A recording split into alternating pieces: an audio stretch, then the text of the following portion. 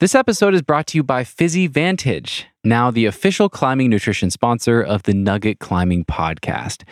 Fizzy Vantage is the leading brand in climbing nutrition. And just to name a few names, their pro athlete team includes Matt Foltz, Paige Klassen, Drew Ruwana, Jonathan Siegrist, Natalia Grossman, Melina Costanza, Brittany Goris, Jordan Cannon, Katie Lambert, Jimmy Webb, and Daniel Woods. The list goes on and on. Basically, the who's who of high-performance rock climbing, they are all using Fizzy Vantage products.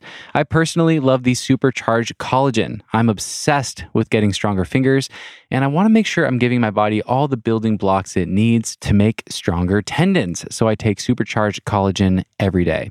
If you would like to feel the Fizzy Vantage yourself, head over to fizzyvantage.com and use code NUGGET15 at checkout to save 15% off any full-priced nutrition product. That's fizzyvantage.com and use code NUGGET15 at checkout to save 15% off your order. Hello, friends. Welcome back to the Nugget Climbing Podcast. This is your host, Stephen Dimmitt, recording another intro from my little balcony here in Switzerland.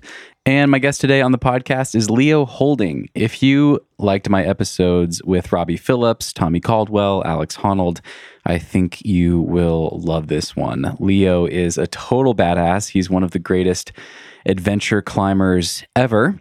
He's climbed Everest. He's put up a hard free route on El Capitan, the Prophet. We talked about that one in this interview. He's put up new routes in the Amazon rainforest and in the remote regions of Antarctica, places that literally you cannot get to without a month-long journey across a frozen continent. This guy has done so many badass things. He loves adventure. It was really fun to hear how he thinks about that. And it was fun to hear what he's up to these days. He's got kids, and he's doing some pretty badass stuff with his family, with his wife and 2 kids. If you are a parent or thinking of becoming a parent and thinking that becoming a parent will end your climbing days or your adventure days, this guy is here to show you that you can totally do rad stuff with a family and little kiddos. Anyway, super fun episode. Leo's a great storyteller, and I hope you enjoy this wide-ranging conversation with badass adventure climber Leo Houlding. Cause no one can do it like we do it, like we do it, like we do it. Cause no one can do it like we do it, like we do it, like we do it. That's a cool room. I like the bookshelf in the back. Oh, thank you. Yeah, it's like an attic Nice. office. Hi. This is my wife, Jess. Nice to meet you. In a van. This is my van. Welcome. This is my little Very cool. my little home on wheels, my little studio. Yep. So are you at home or are you on the road? I live on the road full time right now, so I am in Utah, actually recording this in a parking lot. So Sweet. yeah. Home away from home. Yeah. Is this your house in the UK? In the Lake District? Yeah. Yes. Yeah. Yeah, it's a shame in the daylight, right out that window. Show them the floor right now. Oh, I'll show you in a minute. Yeah. Are you prepping for a trip? Oh, what is that? It's amazing. I'll show you properly. This is. Can you see that and get rid of that? I can't. Yeah, I can see it. I can't tell quite what it is. What is that? Food. So Food. check it out. That's 6 man days of food right there. Can you see it? Uh-huh. All that, to my amazement, fits into one of those bear boxes. Surprising, it's like I'm standing on it to get it in there. But yeah, so it's all go. What are you prepping for? I think we're going back to Baffin Island. Nice. If I can get my act together, well, I just about have done, but I had to, if you get your act together in time, you can get your stuff snowmobiled much closer to the peak from what you normally do. Mm-hmm. But you have to ship it out there in the spring, and then one of the local Inuit dudes, outfitted dudes, can snowmobile it much closer. But I thought that you could do that in May, which I'm pretty sure you could 10 years ago. Okay. And then I spoke to the guy like 2 weeks ago, and he's like, "No, bro, you need to get it here like April." Oh shit. And flying stuff up there is takes time, to ship it from the UK to the middle of nowhere in Baffin Island. It's like minimum 2 weeks. Expedited shipping is like the economy is a month. And so like 2 weeks ago, I spoke to the guy and I was like, okay, so if I get my shit together, I can possibly do this, but it's kind of ambitious to pack everything for a fairly major expedition, wall climbing in the middle of nowhere for over a month in 2 weeks, alongside everything else that you've already got going on. But I think I'm going to pull it off. I'm like Nice. nearly there. I was up till 3 a.m. this morning, packing all the climbing gear, going through the aid rack. I'm not really friends with my aid rack. I've taken this bag of hardware all around the world and I hardly ever use it. But when you do need it, even if it's just for a couple of pitches, you need it. And you can't just bring like a few pegs and a few blade. You need like a fairly comprehensive, not like a full-on LCAT wall rack, but maybe a quarter of that, which is a lot. It's like 10 kilos more, 15 kilos of ironware. And I hardly ever use it, but you need it. And I had to dig all that out last night. And I was looking at all the beaks and blades and, oh God, how many of these should I bring? And I think I placed about 5 copperheads in my life, but I always end up with like 10 of them on the rack. Hammers and chisels and all this, this heavy stuff that you often don't use, because if obviously we're always trying to free climb. Right. Sometimes you have to aid climb features to start figuring it out. Anyway, it's all good. Do you enjoy the logistics side of these adventures? I mean, you've signed yourself up for a life of lots of logistics and planning. Do you enjoy that side of it, or is it just the necessary evil to get to the actual thing? No, I quite enjoy the logistics. It's a bit rushed this time. On other occasions, when you've got loads of time, I really enjoy it because you can really take your time and geek out on the gear and refine your systems. And like that, for example, it's harder than you would imagine. The food for an expedition. Right now, I've got 35 days worth of food for 3 people here. So that's 105 man days of food. So, that's food for one person for over 3 months. Like, wow. Think about that. Everything that you're going to consume with no chance of resupply for one person for 3 months, or 3 people for 1 month, a bit more. And it's a lot. You've got to really make sure you don't screw it up, because you can't resupply. It's like game over if you run out of whatever toilet roll or you get the calorific intake wrong. I'm a bit gripped this time. I think I'm pretty good with low amounts of food, but one of the guys, actually Wilson, Wilson. Oh yeah, he's an eater. So I'm a bit worried he's going to get tweaky on these rations. We've got like 3,000 calories coming in at just under 700 grams, which is good. That's like really good. All non-perishable food. But this time it's space is as critical as weight. Normally it's just weight, but annoyingly, because it's a national park, and in Canadian national parks, to have a cache, you've got to bear container everything.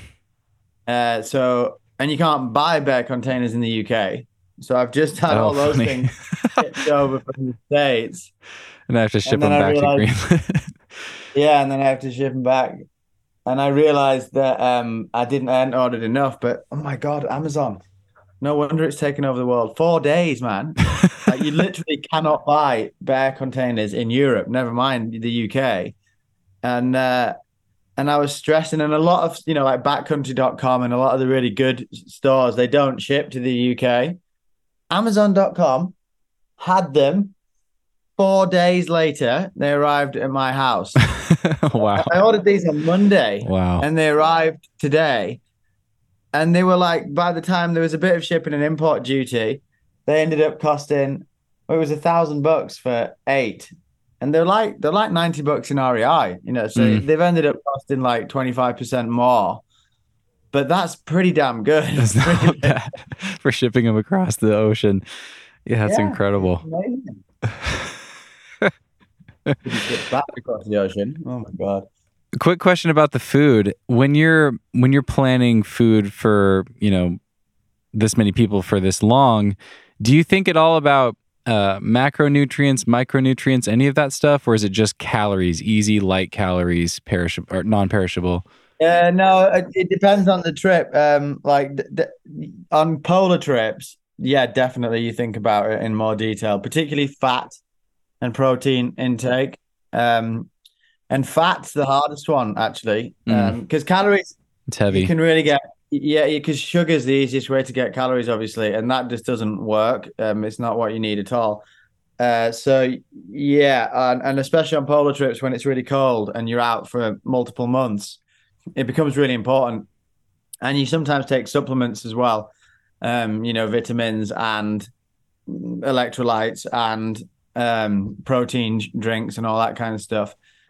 But this is only a month, which is quite long. And it does change, when you're out for like a weekend, it doesn't matter what you do. If you're out for a week, then again, it doesn't really matter if you're nutrient deficient or you haven't got enough fat for a week. But once you start getting into months, it really does. And once you get into multiple months, when you get into like 2-3 month expeditions, you really have to consider that in more detail. To be honest, this time it's not that well considered because it's been such a rush. But thankfully, I have done this enough times before, so I've got a vague idea of, what works and what doesn't. Yeah, I think we're all right. Look, He's grabbing something. these are two of my little secrets. It's this is pepperami, which is like salami, but it's packaged in single servings. And it's got a really long sell-by date. Like that's good until like October, November. It doesn't need refrigerating, and it's pre-rationed, so you don't need to, because you've got to be careful on a long trip that you make sure you don't eat all the good stuff at the start of the trip. So it's much easier to have everything in single serving. And then this is Parmesan cheese. Wow, nice. Single serving things. You're supposed to keep it cold, but it's again, that's like a October sell-by date. Hard cheese is really good. So that's your fat. Fat's the hardest thing to get in quantities. Yeah, and again, so you've got a few of these, a few bars, bits of chocolate, and then these are good. These are this is the Norwegian brand of freeze-dried food. It's called Real Termat. And it's really good. It's one of the best of. It's like a completely different league to Mountain House and the stuff. The standard freeze dried stuff. It's actually pretty good if you get the knack of rehydrating it and have precisely the right amount of water, and let it cook for like 3 times longer than it says, and keep it warm. You put it down your jacket, or even better, you take it out the packet and you cook it in a pan. It's actually pretty good with a little bit of chimichurri sauce. Yep. So I'm just kind of sitting here marveling at the amount of beta knowledge that you have amassed over your lifetime of adventure climbing. For me, it's like I know lots of tricks about projecting boulder problems and sport routes and like the minutia of actually the rock climbing, which of course you have that too. But then thinking about things on all these other levels and all the knowledge about tastiest food and all that sort of stuff is just kind of mind-blowing. It's great. I do dig it, man. I really enjoy being out there. And when you get really far out, what I particularly like is when you have a base camp that's relatively comfortable, somewhere extremely inaccessible. So you just have this little bastion that's kind of safe and comfortable, relatively speaking. And then you can launch your projects from there. And there's just something special about being far away. And I really like that kind of that commitment that comes with somewhere basically that you can't get to by road, where there's no vehicle access. We're so dependent on vehicles, and they're wonderful. You just take for granted how many crash pads and ropes and all the rest of it that you can fit in a vehicle, and then you can jump in the car and go to the store and buy some more stuff. But when you take that out the equation and you've got like no hydrocarbon support on your mission, you're just walking and all the stuff you're going to need. And like I say, once you start getting into weeks and months, just tiny little things like, moisturizer, hand cream, the first aid kit, but not like the life-saving stuff, just the little things. Like I've had it, expeditions can be ruined by something as simple as chapped lips. Or a blister. If it starts to get really severe, which living outside these things can, it can sink your ship. Whereas if you've got whatever hydrocortisone cream or some lip balm or even something as simple as a fresh pair of socks or some soap so you can wash your socks, it can change it from being like a hellish experience to quite a heavenly one, really. It's awesome, man. I love it. I'm already recording. I have all these notes in front of me, ideas for how to kick off the conversation. And then of course with you, I don't need any of them. It's just, you're just so easy to talk to. It's really fun. Who's coming along aside from Wilson? Who's the third on this adventure, and what is the mission? Do you have something picked out, or what do you like to do? When is it going to go out, by the way? Have you got a transmission? This is quite a ways out. This is probably we're looking at like end of April or May even. This might even be mid-May. Let me see. I can give you an exact date actually. Because I've got a little bit of an issue. Okay. Which may or may not matter, but basically, we're going back to Mount Asgard, where I went in 2009, and we tried to free climb the northwest face of the North Tower of Mount Asgard, which is one of the proudest faces in the world, in my opinion. But we got utterly shut down and failed miserably to free climb it. We did about half, a bit less than half. You guys had pretty rough weather, right? Yeah. We were there too late in the season. I made a major mistake. That was the first big expedition I organized. And we arrived on the 1st of August, which in my mind is, midsummer. And we stayed for a month. So we were there for the month of August. And I assumed that, where I live at this latitude at 54 degrees north, that's kind of the warmest month. 67 degrees north just inside the Arctic Circle where Asgard is, that's late summer / autumn. I remember when we arrived there, our Inuit outfitter, a guy called Charlie, he's like, "Hey, you guys pretty late, huh?" And I was like, "Oh, are we? I didn't. It's the 1st of August. That's the middle of summer, isn't it?" And I remember him saying, he was like, "Oh, August 20, man, shit changes around here." And sure enough, that was when we got hit by like what I would describe as a winter storm. Wow. It was heavy snow and ice and wind and really seriously cold. Like the water bottles were freezing solid within a few hours, and all the ropes were covered in like 2 inches of hoarfrost. And it was a full winter conditions. And that was on the 20th of August, and we weren't prepared for it. We didn't have winter gear. We didn't have proper gloves and stuff. I was expecting it to be summery. So we got totally spanked. So this time we're going in June, which is the Arctic summer is June, July, and maybe the first part of August. So we're going much earlier in the season, in the hope of better weather. However, last time I was there, we base jumped off the top and then made a successful film about it. And base jumping is not allowed in Canadian national parks, which I didn't know until just before the trip. Okay. And then I did find out just before the trip, and I thought, oh well, we might not even get to jump anyway. We had permission for the skydive. This was the trip, the Asgard project, where we skydived in, which was amazing. Like I don't know of anyone else who's ever done that before, to start a long expedition by legitimately skydiving out. You could do it for fun somewhere that you could walk to or where you're flying a helicopter to anyway, but out of an aircraft with no landing strip to go and fully drop in, which we did. And we had permission for that, but we didn't have permission for the base jump. And then we did end up base jumping, because when we finally got to the top of the wall, the weather improved and it was like meant to be. A big snowy owl came and swooped right past us on the summit. Oh, no way. Owl, and just like came over Stanley and I and went off in exactly the direction that we were going to launch our wingsuits. So we did. And obviously no one's going to know. It'd be super easy not to get busted jumping Mount Asgard. Unless, of course, you put it in a film. And then that film is quite successful and it like won an award at the Banff Mountain Festival and all that. Parks Canada are a sponsor of the Banff Mountain Festival.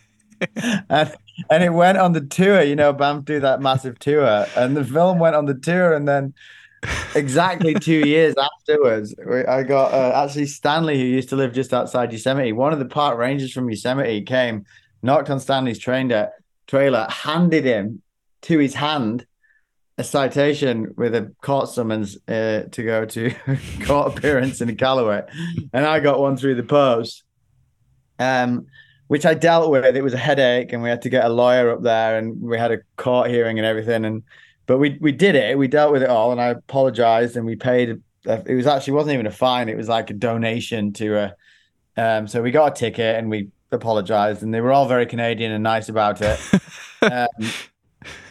So that was like 10 years ago, something like that. It was 2009. So more, it was 12 years ago.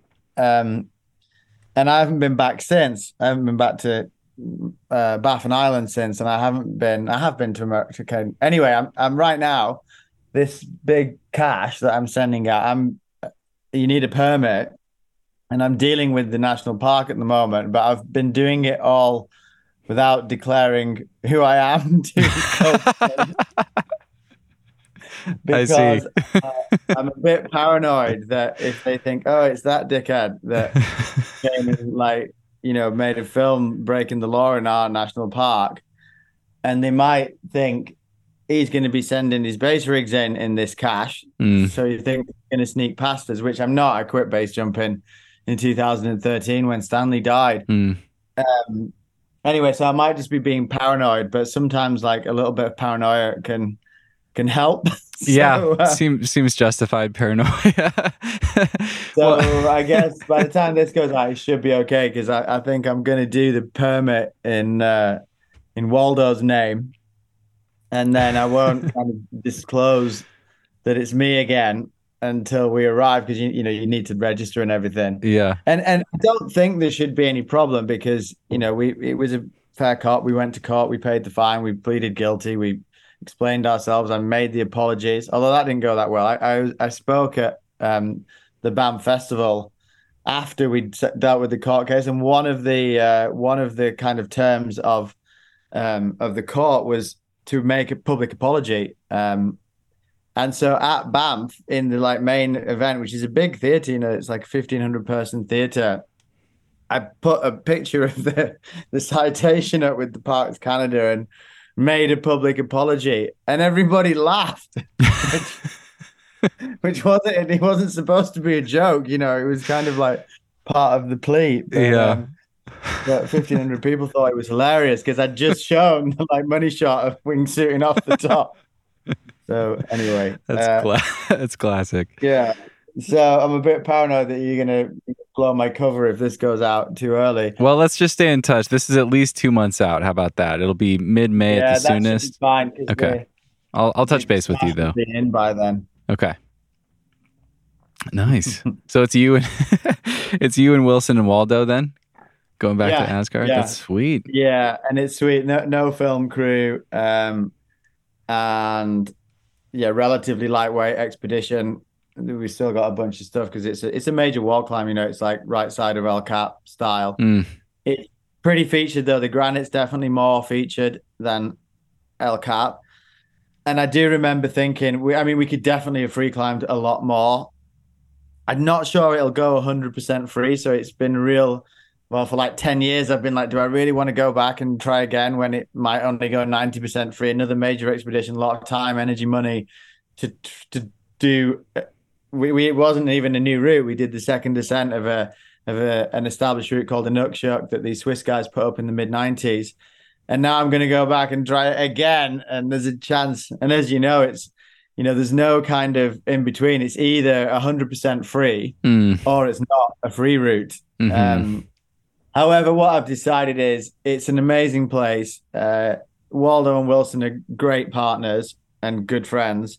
So we'll have a blast up there, even if we don't manage to free it all. We might end up looking at a different line, but I can't see why we would conclude anything differently this time. The reason we attempted that line last time is because it looked like the most free climbable on that face. Mm. We've also got the option of some light and fast stuff. There's a load of other features in the region, particularly the other side of Asgard it's really like a mountain of two halves. The east side of the mountain where the Scott route is like alpine cragging, big, massive, like over 4,000 feet. But kind of 511-ish, and in the sun, maybe 512. It's featured and it's sunny and it's nice. And part of me is like, why don't we just do that? And you don't need to bring all the heavy shit. You don't need all the hard, all the ironmongery and portaledges and all that nonsense. And one day I think, yeah, let's just do that. We'll just go light and fast and, do a couple of 100 pitches of granite, half of them quite possibly new. Or do you go heavy and hard and like man up and get on one of the proudest faces in the world that is yet to be free climbed? And it's shady and it's cold and it's hard and it's slow. And, we were doing like 2 pitches a day just to aid climb, only 2 pitches. They weren't even long pitches, 40, 50 meters taking 5 or 6 hours on lead, like, new wave A3 plus. It's slow. And that's before you've even set about trying to free climb it. And why would I want to go through that again? But in the end, it's like, because that's the challenge, right? It's so proud. It's so steep and clean. And it'd be kind of like going to Yosemite and going, I know, let's just go free climbing, maybe, climb the west butt or on the east butt, or maybe sneak up whatever, the northwest face of Half Dome, or like not the dome wall. So it's a bit like that. And we've decided that, we'll at least we'll have the option of going heavy and hard, and we'll see what the weather's like, and we'll see what if the wall speaks to us. And yeah, that's the plan. That's amazing. I'm going to take a bunch of steps back, and then I'm curious. I have so many questions for you. I have a whole outline, probably way too much stuff on it. But I just watched your House of the Gods film, and I'm sure we'll talk more about that adventure later in the Amazon rainforest and the climb that you did. You had like a nice kind of, bio at the start of that film talking about your early life in climbing. I'm curious. I think of you as the consummate adventurer in climbing. Like your Instagram cover photo is perfect. It looks like an adventure, like an Arctic explorer from the 1850s or something like that. I'm like, yes, this is exactly who this guy is. What was the first spark that led you to this life? By the way, what's that? There's a guy, Norwegian explorer, who's he was like the grandfather of Norwegian polar exploration. The guy that came before Nansen and Scott. He's called Fridtjof Nansen. He's pretty famous in Norway, and there's a famous photo of him, and he looks exactly like me. That's not you. No, it is me. It is. Oh, me. It is you. Okay. It's me at the end of the Spectre expedition, which was like a 2-month big, gnarly Antarctic trip. And literally at the airport, in Heathrow Airport, when I got home, I went into the barber shop right there with a picture of Nansen. I was like, do that. And then I got home, and my wife took that photograph in our living room. It's not like a studio shot or anything. Oh, it's perfect. And check it out. It's like, it's an uncanny resemblance. It's on my Instagram feed, actually. If you go down a bit, the 2 photos side by side. Yeah. Glad you spotted that. I love it. I'll find it and a link to it for people so it's easier to find in the show notes. But yeah, what was the first spark for you? What led you to this life of adventure? Was there a moment or a climb early on that sparked what your life could be? I wrote a book last year, my first book. It's an autobiography. So I guess I really kind of gave this stuff some thought and kind of distilled it down. And it's quite a cathartic process, actually. Just to what put you where you are right now. What were the key events, moments, people, things And when you write a book, it's 20 chapters approximately, 5,000 words each. That's 100,000 words. Sounds like a lot, but it's not. 5,000 words is not that much. Whenever I write a trip report, you have to condense it to get it into 5,000 words. You've only got 20 things that you can talk about that have to have a cohesive and interesting narrative arc to say what brought you to this point. So in answer to your question, I did think about this quite a lot. And probably the first thing was actually before I was born, which was my mother and father are from a little bit further south in England, a place called Lancashire, which was a pretty rough place to be in the 1970s. There used to be all these big cotton mills there. And then they all closed down in the 60s. And in the 70s, Britain had a really bad decade. It was a real urban decline. The town where they lived was a real ghetto. It really went. All the industry left, and it was literally the whole city was black from the soot from the old mills. It really was a deprived place. And a friend of my dad's overdosed on heroin, having just been kicked out of the house that my mum and dad lived in with my sister, who's 6 years older, when she was a baby. And my dad was like, "No, you can't do that here. Go away." And he died. And so my mum and dad were like, "We need to get out of here." You live in these tiny little 2 up, 2 down terraced houses. It's like you can almost imagine it. These long streets of tiny little houses that they're not much bigger than your average kind of Colorado garage. And really pretty deprived at that time. So anyway, they upped sticks and moved to actually not very far away from where I'm sitting right now in a beautiful area called in Cumbria. It's only about an hour up the road, but it's a different world. And it's on the edge of a national park called the Lake District. And it is a rural farming community. And we moved into this big falling down, semi-derelict old farmhouse where I grew up, which I loved because it was in this amazing adventure playground just on the edge of this national park with trees and fields and rivers and big stone bridges and hay barns and all these amazing. And I just used to play out constantly. So I've had an adventurous spirit since I was really young, and all this stuff's fresh in mind because I just wrote about it. I remember my mum tells the story of, I asked her if I could go and visit my friend, and she said, "Yeah, no problem," assuming I meant the friend who lived next door. And it was this other friend who lived 2 miles away. And so I went to see him. And then after a couple of hours, she was like, "Where's Leo?" She came to find me. I was 3. And I was 3 years old. And I went to visit my friend who lived 2 miles away through the fields or down the lane.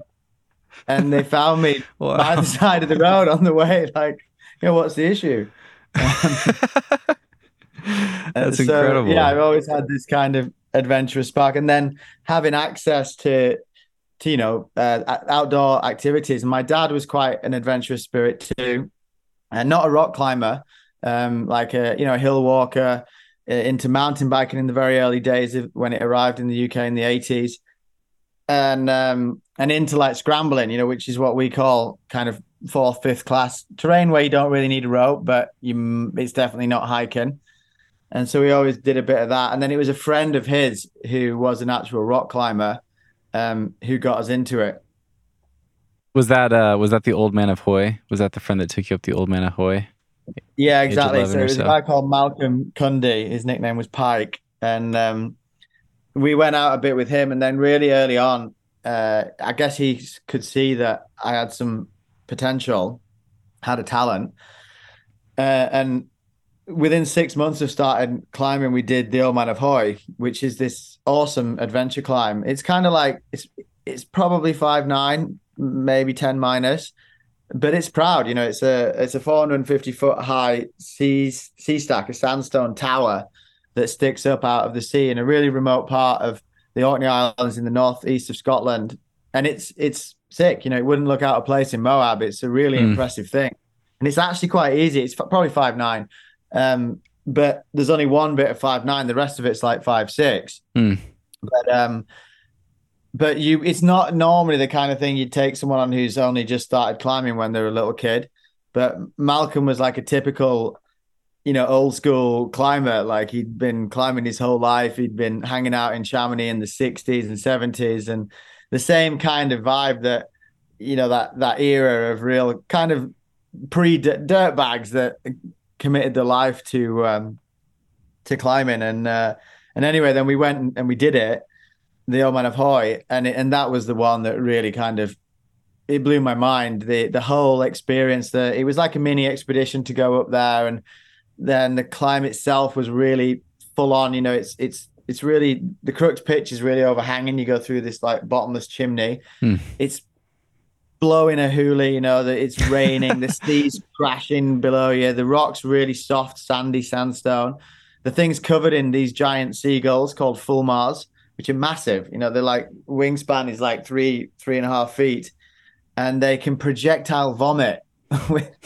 It's like a defense mechanism, and it's surprisingly accurate with surprising range. They can hit you from about 15 feet away with this absolutely disgusting fish bile vomit. Yeah. When that happened, like 3/4 of the way up, I just thought, this is the best thing ever. Like, as if that just happened, like this, Wow. like something out of an Indiana Jones movie.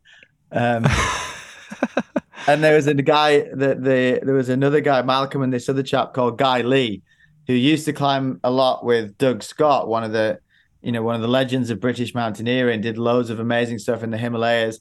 The Scott route on Mount Asgard, he did the first ascent of back in the 70s. And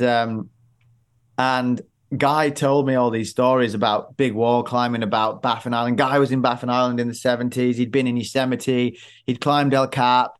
And it was as much like talking to him for the kind of week-long trip as the climb itself that really gave me the bug, that really blew my mind. That just the thought of, like, I'd never heard of Yosemite. I didn't know that you could camp on cliffs, or that these places existed, which were just so utterly mind-blowing that they made the Old Man of Hoy look like a kid's playground. And I just thought, wow, this is so sick.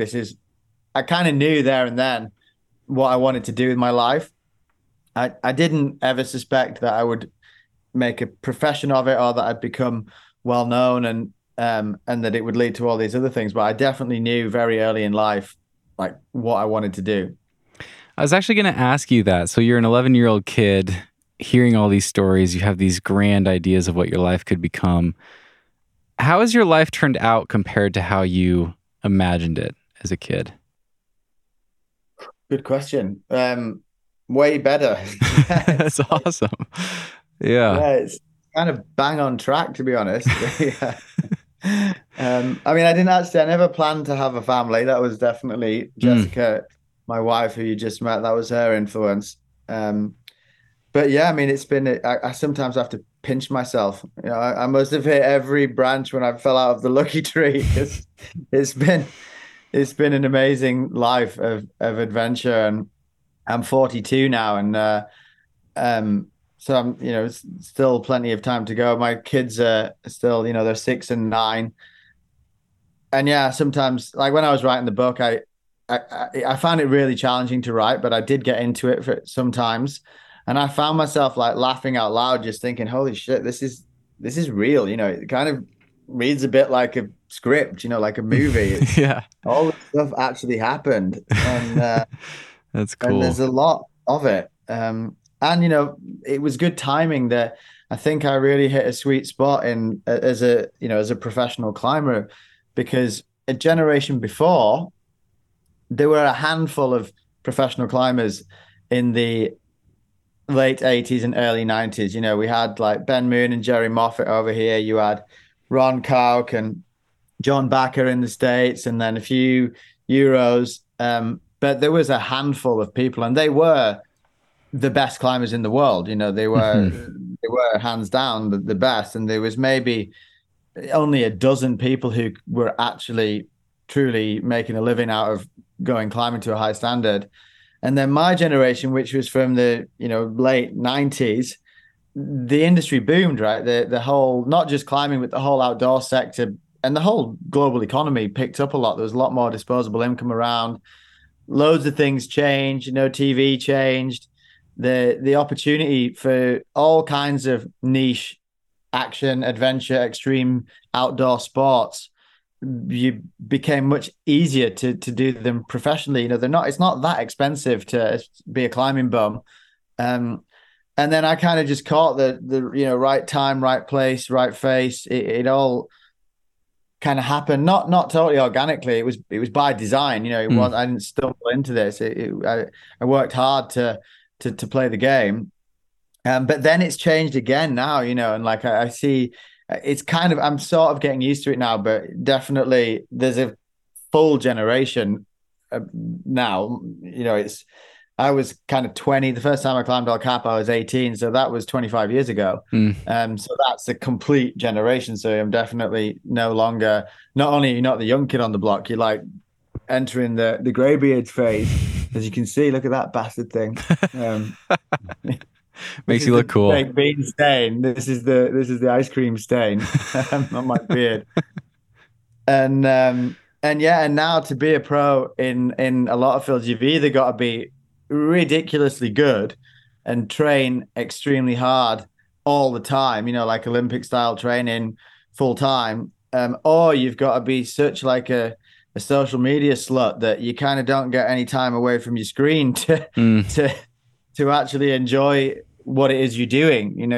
It's just so content creation focused that I kind of feel sorry for people where, like, especially in the sect, where people are doing all this stuff and they're out, oh, isn't it great to be outside? Yeah, outside, locked to your phone or locked to your camera, creating content and then posting it and then replying and blah, blah, blah. It's, that just didn't exist. You didn't used to get cell phone signal in Yosemite until like really late. It was like surprisingly late. It was like in the ditch. AT&T were the only one that worked. It only worked when it was an analog phone. And it was like 2005, 2006, before you even got cell phone signal. Wow. Like, never mind, 3G. And then it changed really quick. And within, a few years, it was constant feeds on El Cap. But to have had that time where you could just like do your thing and do something on El Cap, then maybe go back and get some photos that a photographer would take on slide film that he wouldn't get developed for a few weeks because he was in the valley with everyone. And then by the time that got submitted to a magazine, you might get a cover on Climbing Magazine 4 months after the event, like a season. And it was kind of cash, there was no massive pressure to turn everything around straight away. And it was good. Yeah, that's really interesting to hear. I mean, it makes perfect sense, and I can see the. It seems like you were born at the perfect time for you, for the style of climbing, for the experience that you love to have with your climbing. It seems like. Well, I think whatever. I think if you generations earlier, you would have had far more exploratory things to do. It would have been a lot more difficult to do it coming from a kind of an underprivileged background. Certainly in the UK, traditionally, it was very much people from the upper classes that were the archetypal explorers. And then now, there's still a world to explore out there. There's still all kinds of super rad stuff, new ways of enjoying things, new ways of monetizing it and paying for it. But it's definitely, I'm sure I always remember hanging out in Yosemite, and I always found it weird how people would like do a time and then they would disappear. And there was a generation that they were mostly aid climbers, the generation before us, and they did loads of stuff and they went season after season. And then apart from a few exceptions, they kind of stopped going, or they'd only go rarely. And there's always been these, each generation has its own golden age. And then things change, and like really the rocks don't change that much. The valley doesn't change that much. The rules will change a little bit. The screws will get tightened a bit, but it's you that changes. It's your perception that changes, your life that changes, your seeing, your friends. And I spent more than 10 years making that journey to Yosemite every fall, many springs as well. It was 12 years. And then it ended quite abruptly, unintentionally. I didn't like say I'm never coming back. But since 2010, I've been to Yosemite once, and it's just not a part of my life anymore. It was like my 20s, And now I'm a bit reticent to go back. And there's still routes I'd like to do on El Cap, and I didn't intentionally not go. It just hasn't happened. And it's like, oh, maybe it would be pretty weird because for a time he knew everybody. There was people he knew everywhere. Yeah. Kind of in good shape, and now I won't know anybody, and it'll be a completely different scene. But if you just shown up for the first time, as a teenager or in your 20s or whatever, I'm sure it's just as mind-blowing and just as amazing and just as special for the generation that are just arriving now as it was for me and for all the generations before. Yeah. I'm going to kind of frame some things I want to talk about with you because that's a great teaser. I definitely want to ask about a handful of Yosemite achievements and stories. I have some questions about Passage to Freedom, The Prophet, the Westy Face on Leaning Tower, Southern Belle with Dean Potter on Half Dome. So I want to make our way to that stuff in a second.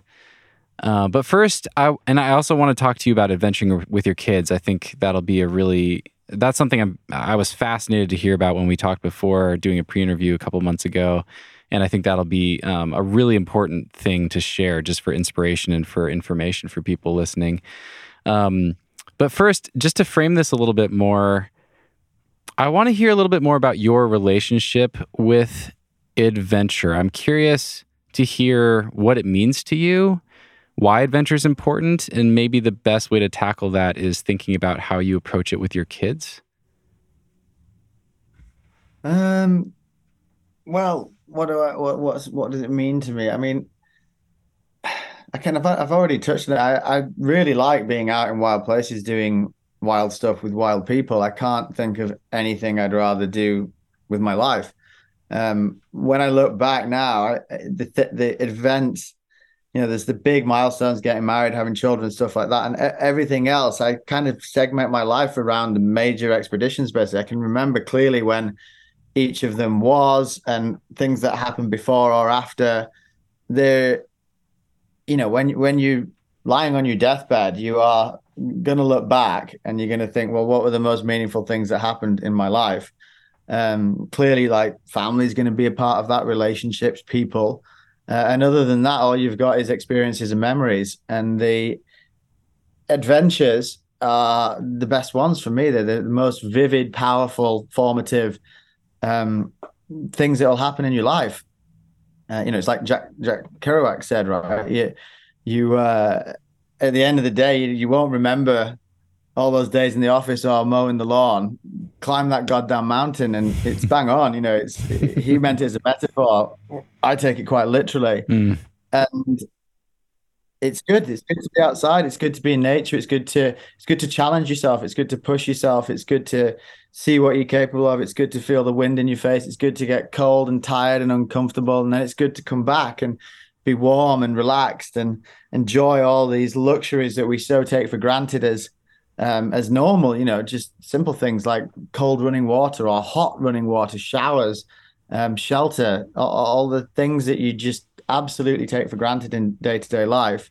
When you remove yourself from those for a bit, you value them a lot more. Water, when you've got dealing with water on a big wall in the middle of nowhere, it's a nightmare because you have to bring it all up with you. Hundreds of liters of water has to be dragged up the cliff, and all of a sudden, when you don't have access to something in abundance, you start to value it so much more. But it's not just about the deprivation. When you just really, I enjoy being outside, but I do get bored really, really quickly. So I don't really enjoy hiking. I don't really enjoy fishing very much. It's not enough for me just to go and be somewhere beautiful and hang out. I really enjoy engaging with an intense activity, something that's physical, something that's exciting, and something that has an element of risk because, danger is exciting, basically. And I've found that climbing big pointy mountains in the middle of nowhere, and the whole journey up to that kind of point and back again is a really the perfect framing for adventure for me. I quite like these days to have different elements in the journey, but I've done a few trips where you don't climb anything, But they've still been big trips, kite skiing or river trips or crossings. And at the end of it, I think, well, that was cool, but it was kind of like all approach and no kind of, Yeah, it was missing something.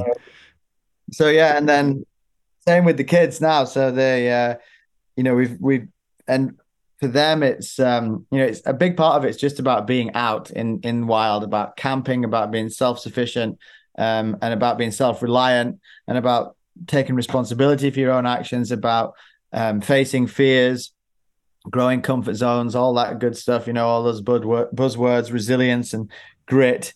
Also about having fun and family time, but also about that kind of fairly clear challenge. And it is a metaphor, but it's also a reality. Those when you set your sights on a big pointy fang of granite in the middle of nowhere, it's a very simple challenge. Strategically, it's very simple. You're just like, right, can we do that or not with an acceptable degree of safety? Tactically, it's really complicated. There's loads of like logistics and issues and obstacles to overcome. But yeah, some of the trips we've done with the kids have been up there with as memorable and enjoyable and formative as any of the major expeditions I've done so far.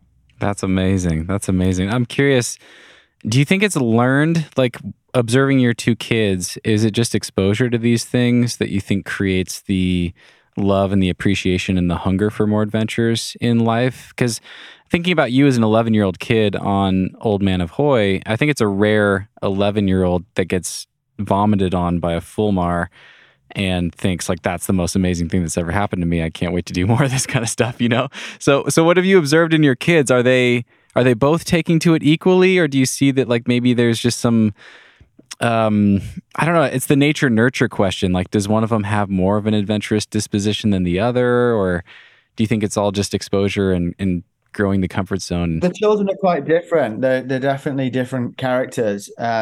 But also it's been interesting to see how it evolves and changes, because right now Freya, my eldest, is 9, Jackson's 6, and Jackson's only just starting to figure out that it's kind of not normal to spend summer holidays, our vacations, doing the things that we do, because kids, it's anything normal is normal to a child. It's especially when they're young, they're just so adaptive and kind of resilient, and they're way more capable and competent than people give them credit for, and they just think it's perfectly normal to go tied to their mum's back up a 3,000-foot high alpine ridge somewhere.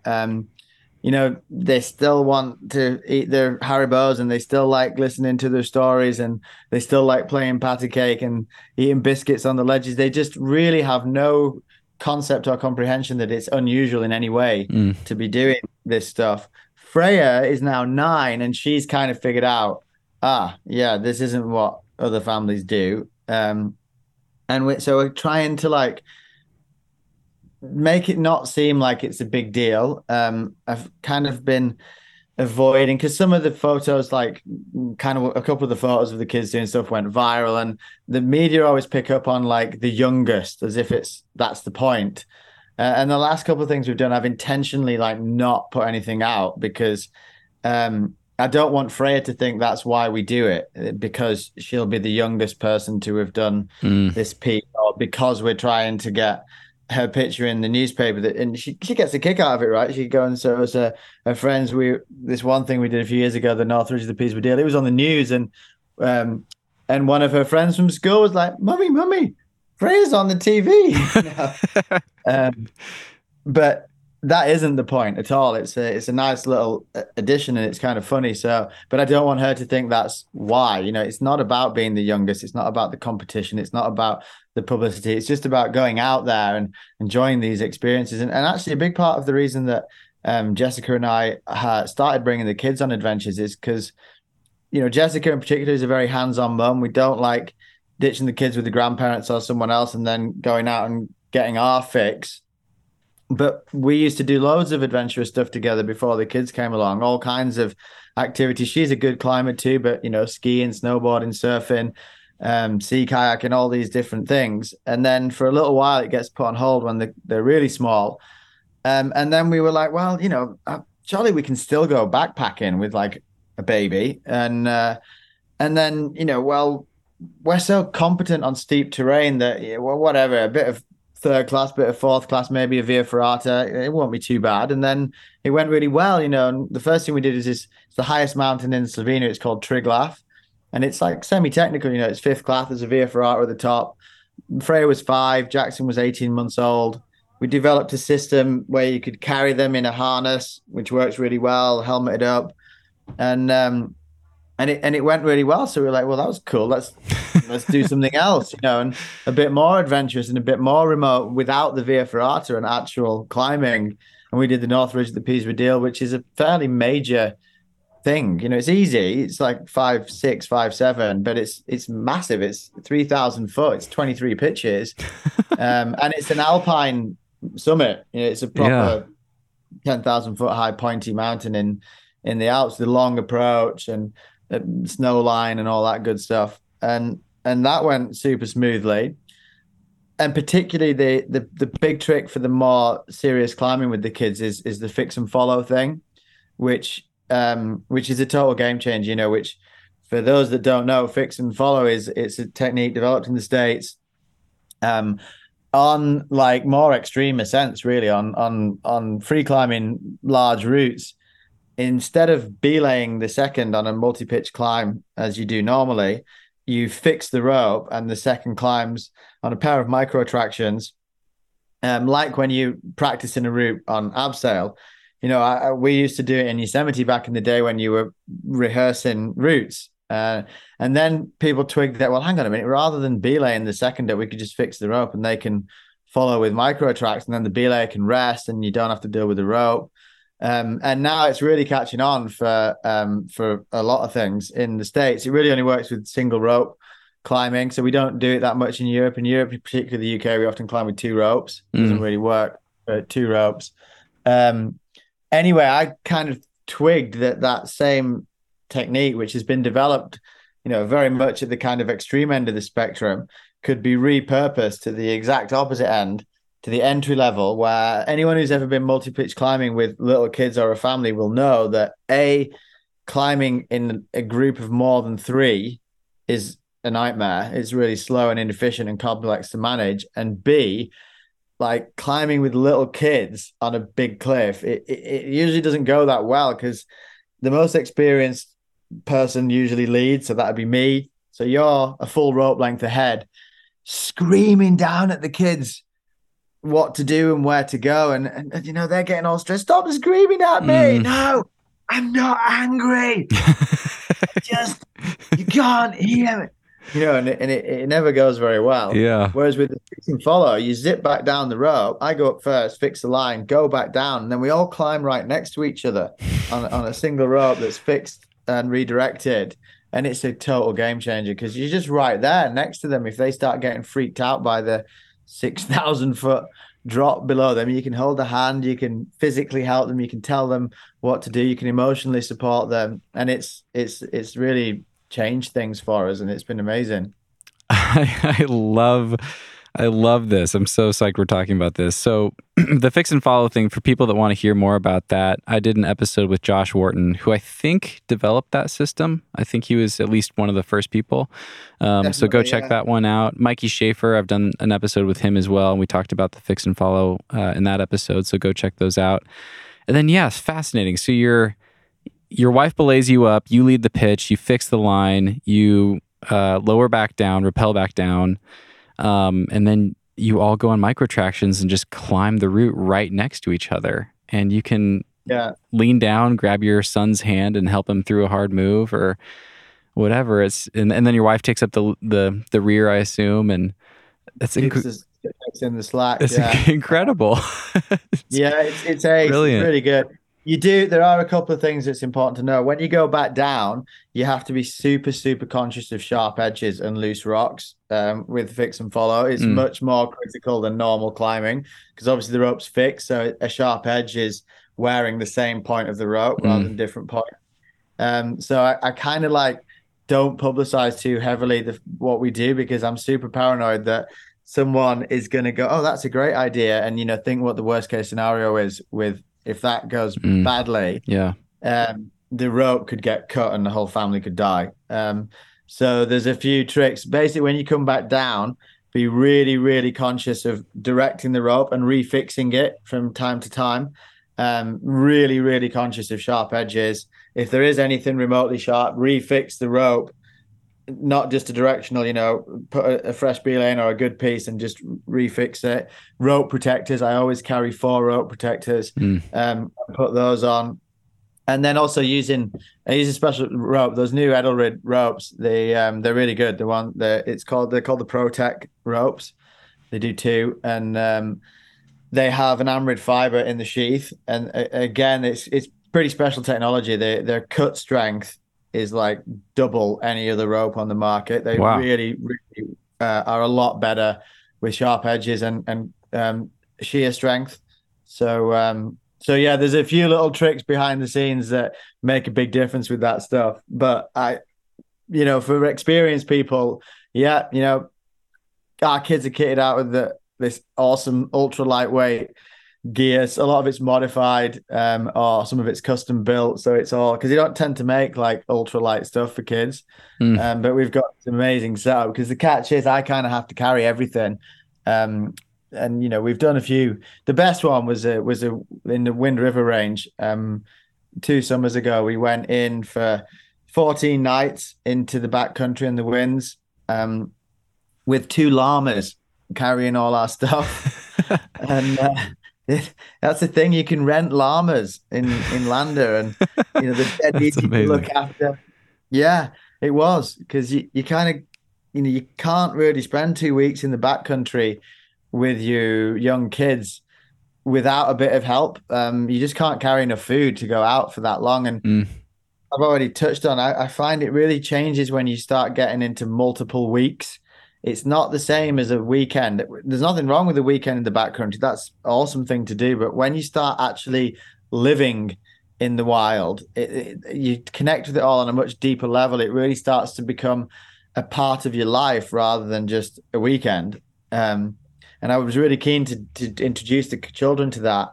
And anyway, llamas, what's not to like? They can carry about, they carry about 30 kilos each, and they're super cute. They're in the camel family. They're cameloids, so they can just eat anything. They look after themselves. They can go for days without food or water, and it went super smoothly. We went out there, just the 4 of us, and the llamas, Tiberius and Titan.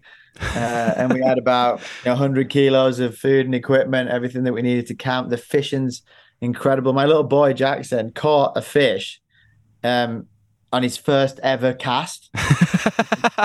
That's amazing. He couldn't make it up, Yeah. And it was like edible. It wasn't big, but it was like an edible little, I think it was a rainbow trout that came out of, the fishing's really good in the winds, and the deeper you go, the better it is.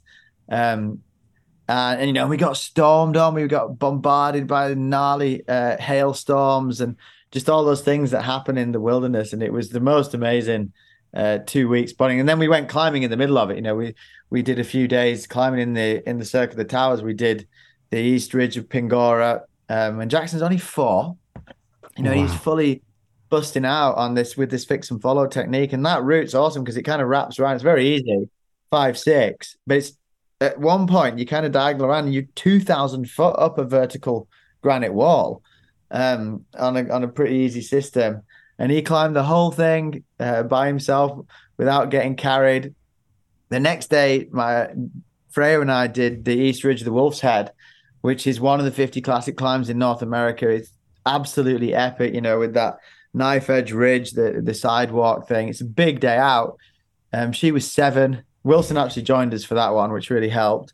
And then we kept going and we went right much deeper into the winds, into Mount Hooker.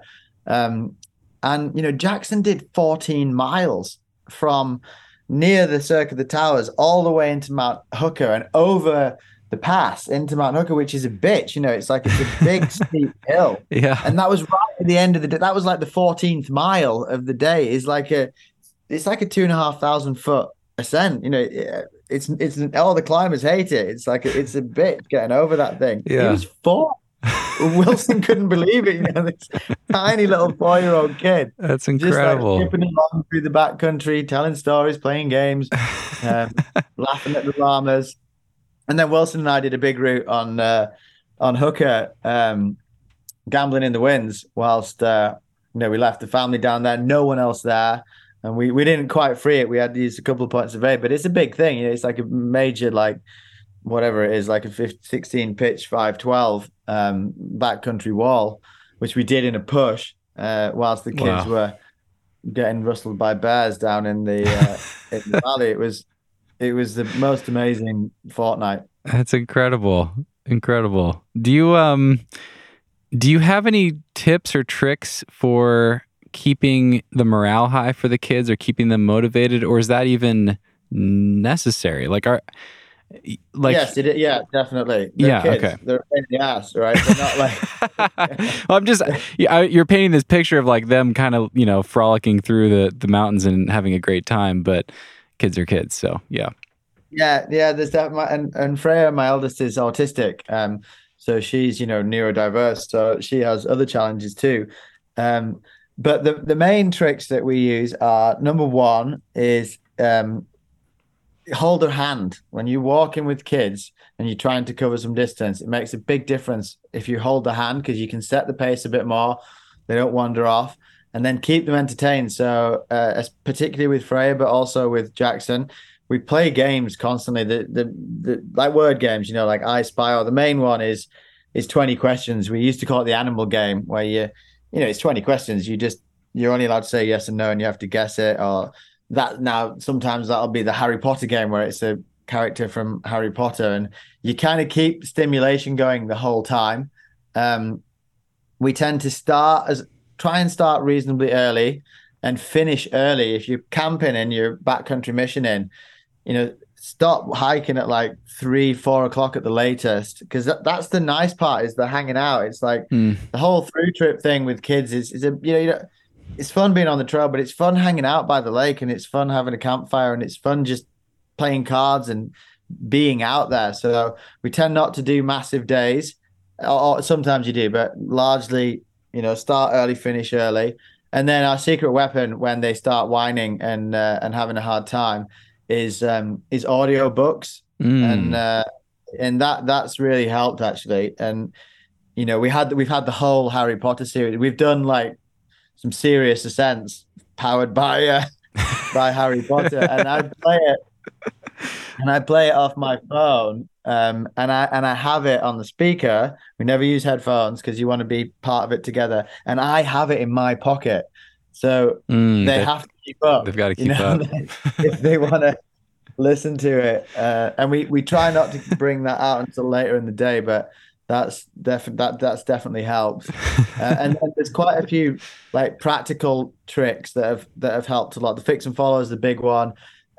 This carry system, when Jackson was little, it's called an Ergo Baby, and that's a winner. It's like a sling type carrier. We tried loads of things, and that was by far the best one. The big frame children's backpacks are useless, in my opinion. Too heavy and too unwieldy. The child sits really far away from your back, and they're not designed for alpine climbing, obviously. But the little carriers, we can still use them now. Even with a kid up to like 20 kilos, you can still, as an emergency, we still bring it just in case. And obviously with a harness inside that, and then a couple of slings from the child's belay loop over your shoulders to your belay loop, tension just right. So, there's no slack in the system, but it's not too tight. Helmets, really lightweight helmets. That's important. And then just, you need like pretty sort of refined system, because you need lightweight kit. You need good gear, because trying to deal with all the stuff, if it's not like all Gucci ultralight minimalist setup, you kind of can't do it, because everything that you need for a family of 4 to survive for 2 weeks in the backcountry, completely self-sufficient, and climb like pretty major objectives, and climb Mount Hooker, by the way, as well. I had most of the rack for that, so like a full setup. And we had 110 kilos was our start weight, which is that's not much to bring all the food and everything, water purifiers, tents, mosquito nets, bug spray, 3 sets of cams, like 2 ropes, all the micro track, all of it.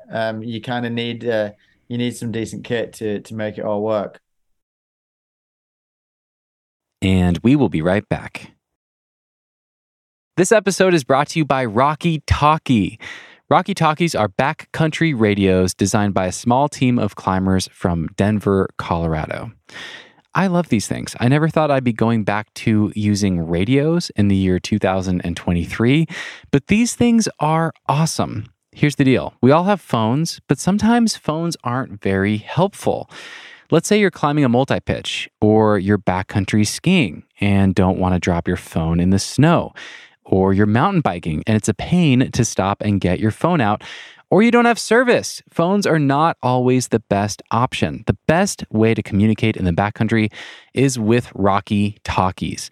These things are made by climbers for climbers. They're super compact. They weigh less than half a pound.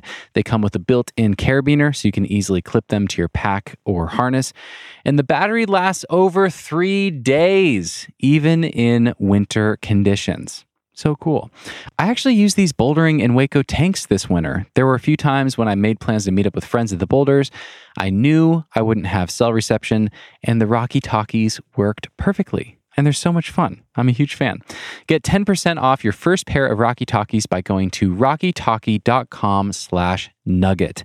That's rockytalkie.com/nugget for 10% off your first order of backcountry radios. This episode is brought to you by Rumpel. Rumpel is on a mission to introduce the world to better blankets, and I think they've done that. My Rumpel blanket is literally one of my favorite things I own. It's so cozy. It's like having the coziness of a puffy sleeping bag with you wherever you go.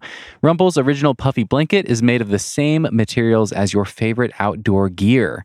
It pairs durable 20D ripstop nylon with a durable water repellent finish, so it's water resistant, stain resistant, and odor resistant. This thing's amazing. It'll be your new favorite blanket, whatever the circumstances, even if you just use it at the house. It's the best. Also, Rumpel has branched out and makes a ton of other amazing products. The NanoLoft travel blanket is the size of a Nalgene when packed down and can travel with you literally anywhere. And the NanoLoft flame blanket, that's the one I have, has a fire-resistant top layer, so you can sit next to a campfire with your puffy blanket and not have to worry about burn holes. Amazing. I also have the Everywhere mat. This thing is a perfect little porch for my van. It's also perfect for a picnic or for hanging out at the crag. And the Everywhere towel is super handy as well. This thing takes up no room at all. It's a full-size towel. It's so convenient for travel. It dries super quickly. And if you're like me and live in a van, it's a total must-have. I actually got rid of my regular towel because this thing was better. I just love Rumpel. Everything they make is amazing. Go to rumpel.com/nugget and use code NUGGET at checkout to get 10% off your order. That's 10% off your first order when you go to rumpel.com/nugget and use code NUGGET at checkout. And now, back to the show. Oh my gosh, incredible. You're a wealth of knowledge. This is amazing. I love this because, people often, I've been told this so many times, people often hear about my lifestyle. I'm 33 years old. Whether it's friends, family, friends, people that have kids, they often say things like, just you wait, just you wait. When you have kids, this is all going to end. Enjoy it while you can. That's always the sentiment, right? Like there's this kind of sentiment or implication that when you have kids, if you do, your adventure life comes to an end or drastically changes. And I know that kids is hard, and I don't have kids myself, but I know it's hard. I'm not trying to diminish it. But the thing I've noticed just observing all of the people that in my life that I know is that the people, like almost no one drastically changes when they have kids. So the people who end up sitting on the couch a lot and entertaining their kids were more or less doing that before. They weren't getting out having tons of adventures all the time.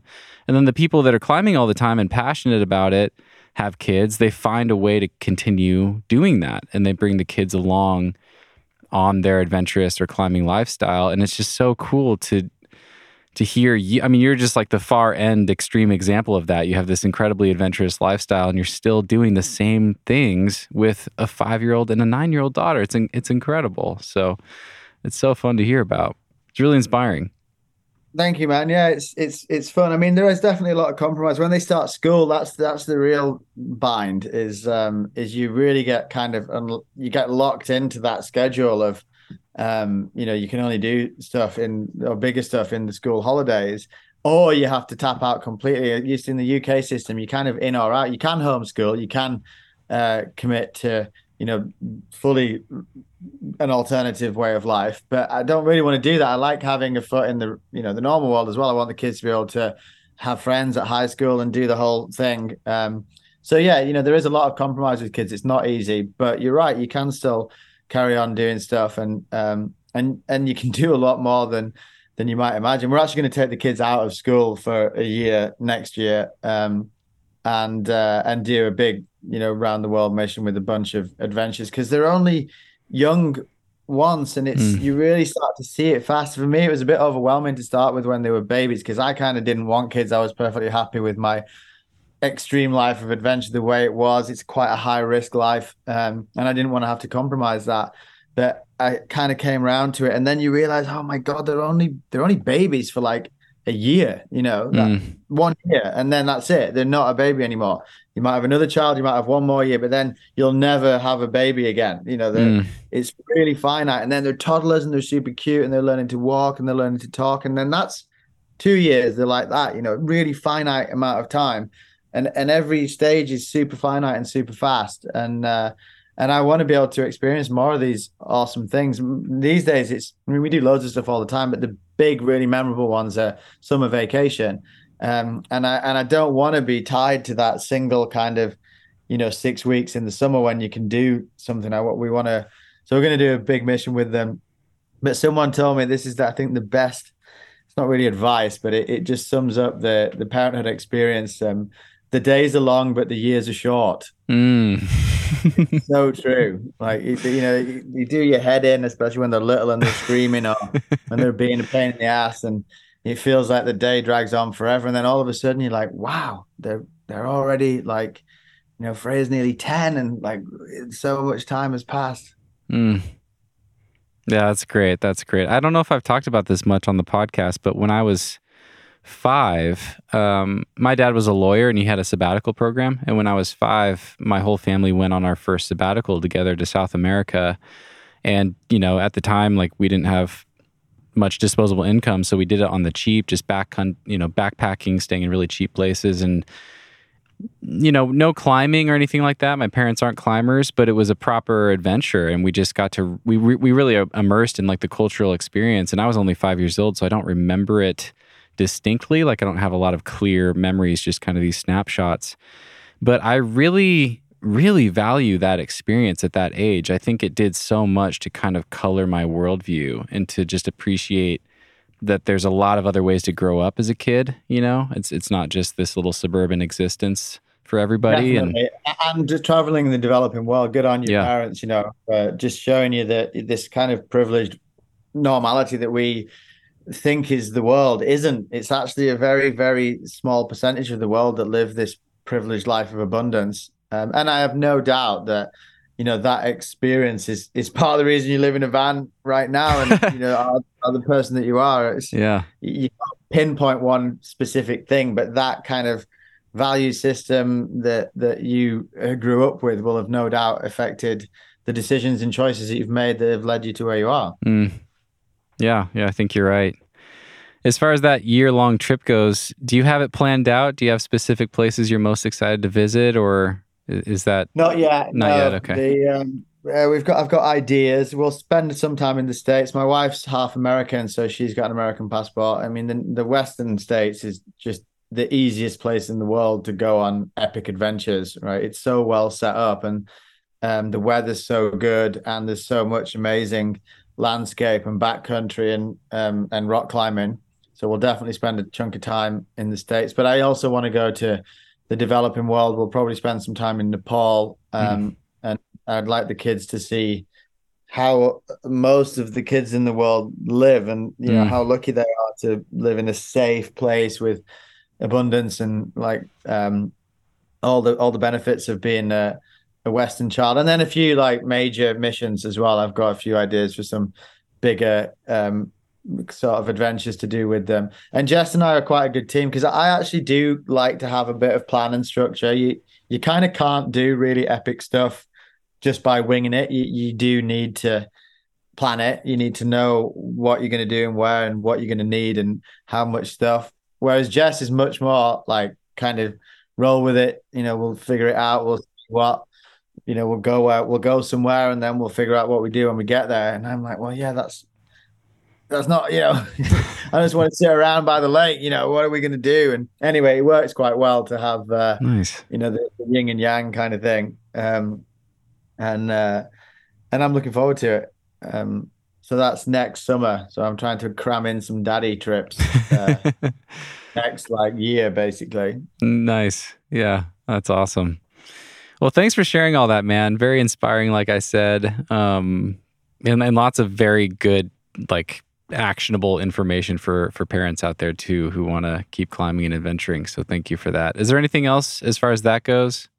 Yeah, just the thing that we always find, and we're talking about the big missions now, which is one or two a year, but pretty much every weekend we're out doing something. And where we live in the Lake District, the weather's often super shitty, and it's so hard getting motivated to get out. And then when you do get out, it's always a pain in the ass, and the kids are always complaining, and it's hard work. But it's just that first hour. Like if you can push on through the first hour, once you get them going and once you keep them warm and you keep them fed, you can really keep going and keep going and keep going, and you almost never regret it. Even on a just a tiny adventure, just to do anything, the really low scale stuff that's really just a little bit beyond reach. It doesn't have to be these big epic things.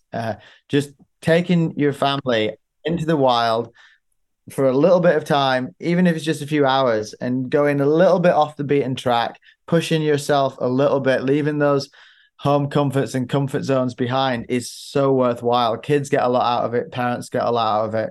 And then the other thing, clearly this is a climbing podcast. Kids dig climbing, man. Like the hardest part of the missions is the approaches. It's the walk-ins, walking uphill. Kids don't like walking uphill. It's hard work, it's tiring, and it's boring. As soon as you get to terrain where you have to start using your hands, it changes. It's so much more fun. Kids like climbing. That's why playgrounds always have climbing frames in them. And when you start getting onto, third, fourth, fifth class, it's way more fun. And so actually dialing up the technicality of the adventure can make it a lot more fun as a family. Oh, that's awesome. Yeah, that's great advice. Can we do some stories from Yosemite? Yeah. I have Ammon died last week. That's a sad. Ammon McNeely 2 weeks ago. That took me back to Yosemite times where we hung out a lot. Ammon was one of the very first people I met when I first arrived in Yosemite. So oh man. Little bit of heartache seeing that the El Cap pirate moved on. Yeah for sure. Yeah, R.I.P. To him for sure. No peace for that man. He'll be tearing it up. He'll be resting in peace. He'll have a 12-pack of King Cobras and be causing havoc wherever he is right now. Yeah, it's true. That's true. That's great. Let's see. What do I want to ask you about? So first things first, I want to ask you about a story. This is just kind of like a fun fact check, and I want to hear the story from you. I interviewed Tommy Caldwell last summer, and he was telling me about Passage to Freedom, which he freed with Alex Honnold, and you should actually help me understand exactly how the route works and what happens. But my understanding is that you put up this like 11 pitch, 13 plus route that ends at El Cap Tower. And then Tommy and Alex figured out a way to take it the rest of the way up the wall. Is that right? Basically, yes. Okay. So Tommy told me this story about the Alfa Romeo badge, and I had never heard it before. I thought that was just that's just like the thing of lore, you know, like what an interesting story. Well, But it's kind of a long story, but yeah. can you tell me about that? I mean, first off, people might not know what an Alfa Romeo is. It's a type of car, but where did you find this thing? How did this come about? So I'll try to be succinct. It was 1999. So I first arrived in Yosemite in 1998. Found it overwhelming, no walling experience. Hung out in the valley for a few weeks, and then having met people like Dean Potter and Alex and Thomas Huber and Jose Pereira, they kind of convinced us that we should have a go at El Cap. And Patch Hammond and I did the second ascent of El Nino right after the Hubers had free climbed it, and that was my first wall, and I nearly did it on site, and it blew my mind. It was like all of a sudden my life goals had changed, and I've never been able to look at a cliff back in England in the same way ever since, because the scale and perfection of El Cap. And then the next year I went back, 99, and I remember my life, my vision, my perspective had just changed so much in that 1 year, from looking at El Cap and just thinking that looks impossible, to being like, well, actually, potentially you don't need much to free climb an El Cap. You just need something, you just need a few matchsticks in the right places. And the scale's so massive that there's entire ledge systems that you can, there's pitches of fifth class that you can't even see from the meadow. And so I thought, right, let's see if we can free climb the biggest, steepest, cleanest part of the wall, the Dawn Wall, from the ground up. And so long before anyone knew what the Dawn Wall was, I tried to free climb it, and I spent the autumn season of 1999, and we set off up Mescalito, exactly where Tommy ended up going. But about 3 pitches up, there's a really hard bit, and I couldn't figure out a way of doing that. So came back down, and the first half of the first pitch is in the same place as where the Dawn Wall goes, and then it goes left. Now, the Dawn Wall is now their route, but really that refers to the whole feature of El Cap. There's about 6 routes that climb the Dawn Wall. The biggest, steepest, cleanest, most impressive part of the Captain. And my idea wasn't to single out a specific route. It was just to find a way up to free climb it.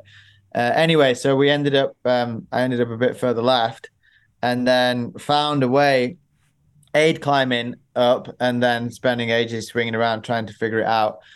And we found a way that went all the way up to El Cap Spire via Lay Lady Ledge over the course of a season, so 6 weeks hanging around up there. We had some really good parties on Lay Lady Ledge, full techno parties with this massive speaker system back in the days of mini disc players. And then I managed to red point every pitch except one little bit, and there was about 10 feet of blank granite between 2 systems, and I was like, shit, I can't do that. And at the time I thought, well, free as can be, if you just have a few points of aid, it's still awesome to be able to link all these free pitches. So this one blank spot, I was going to drill a rivet ladder through it, like aid climbers do, and have 3 or 4 rivets to link these 2 ledges. And then as I was about to drill the first rivet, I was like, hang on a minute. If I just put the Alpha badge here, I'll only have to drill 1 hole, and it'll be way more fun than cracking your aiders out. Now, the Alpha badge, the story there was that my friend Tim Emmett was a sales rep for DMM for years, and he had this car which was an Alfa Romeo 955, which is a classic red Italian semi-sports car, and we did loads and loads of trips in it, and it was a fast vehicle. Tim lost his driving license in it more than once. And he's been on the podcast. Really that's great. Yeah, and that was back when we were all bums, and I didn't even have a driving license. No one had any money. No one had a car. Tim's car before that was this total piece of shit, old beaten up Volkswagen Polo.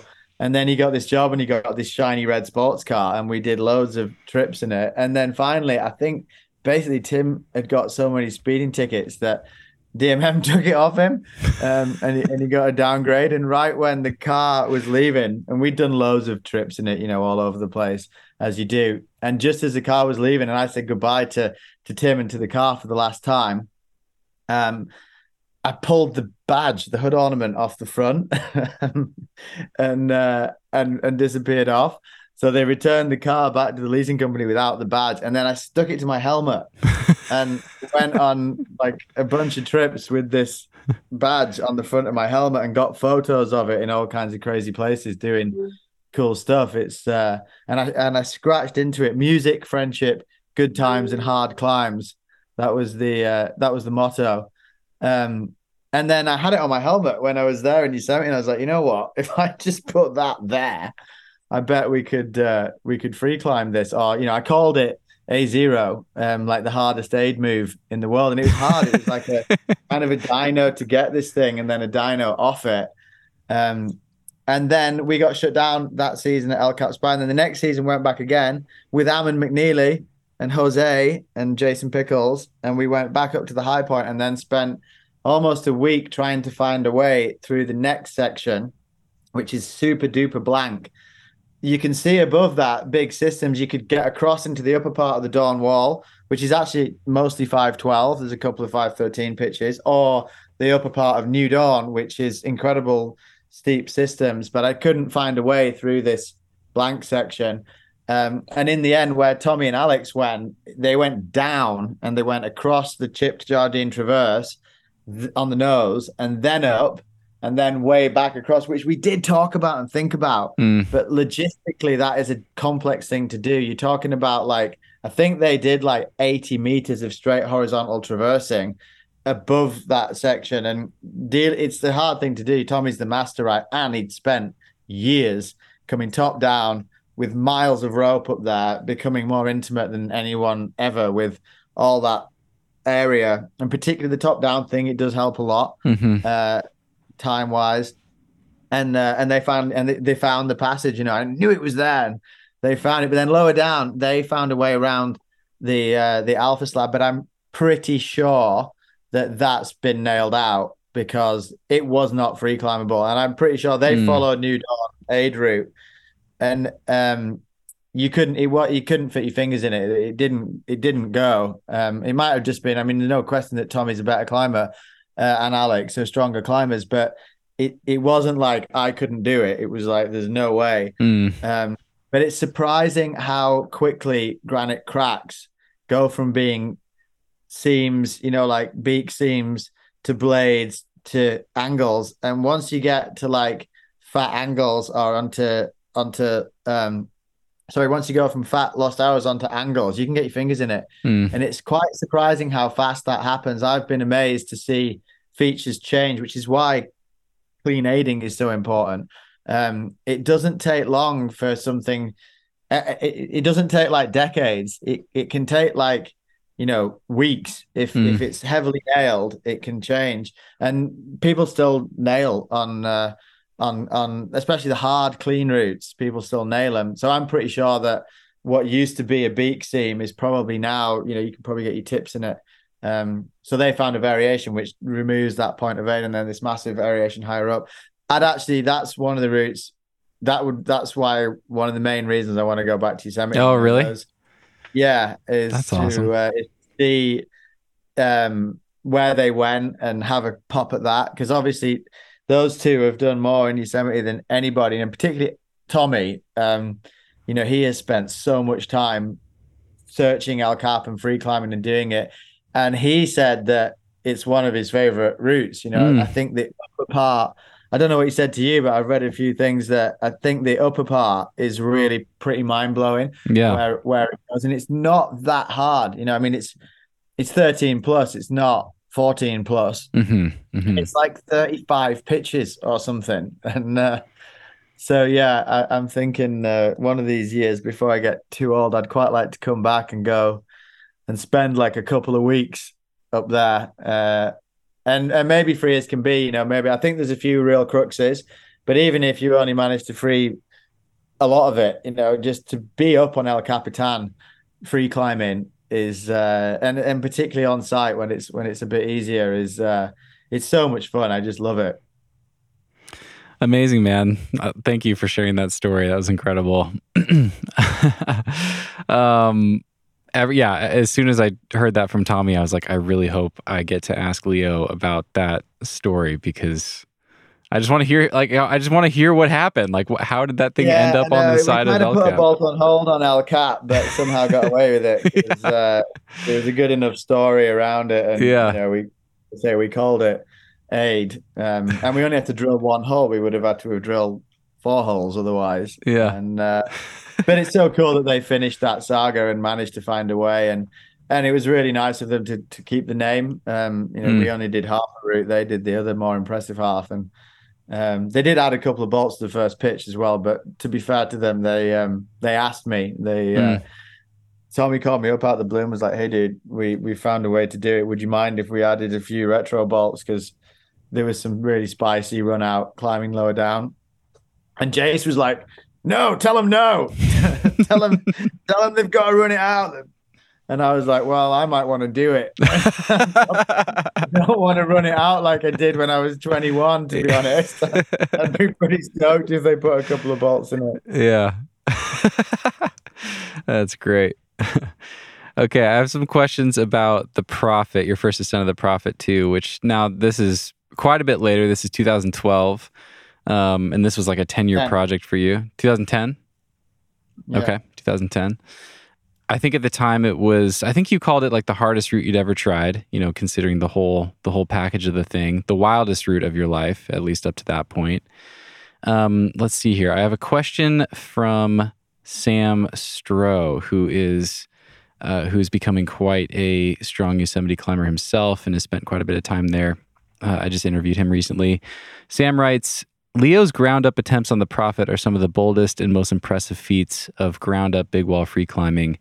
Would Leo recommend future climbers try to repeat routes like the Prophet in a similar way, even though Leo and Jason Pickles took some injury-causing whippers on some of the 513R pitches lower on the climb? Climbers have repeated the Prophet going ground up on the pitches that Leo went ground up on, but they repelled in on the pitches that Leo repelled into, while other climbers have rehearsed every pitch from above.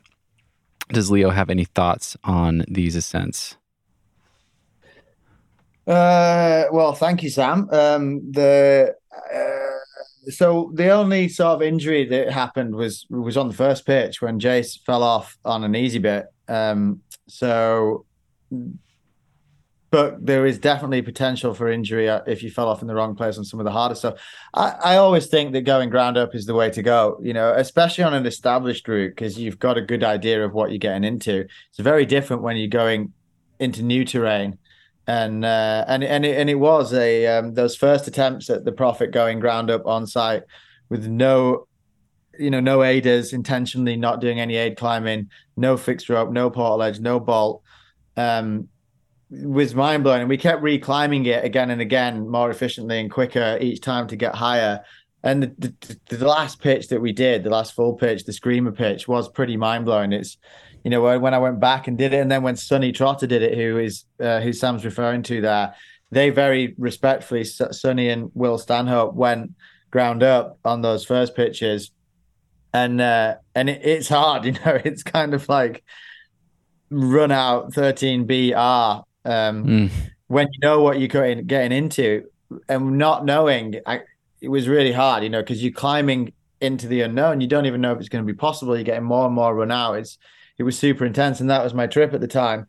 That was before I had a life-changing accident on Seratori right before, partly thanks to that same attitude, which was pretty reckless basically. However, now that a topo exists and you know what's coming up, I would definitely recommend people try it ground up. And then we did rig it so that it's not total chop route. None of the X climbing is that hard. There's a lot of R, there's a lot of 13R, but none of the 513 climbing is X. The only really gnarly stuff is much easier. And then, we ended up, and we debated long and hard how many bolts to put in on one pitch in particular. It's called the guillotine pitch, where you go through this quite chossy rock for quite a long way, like half a pitch.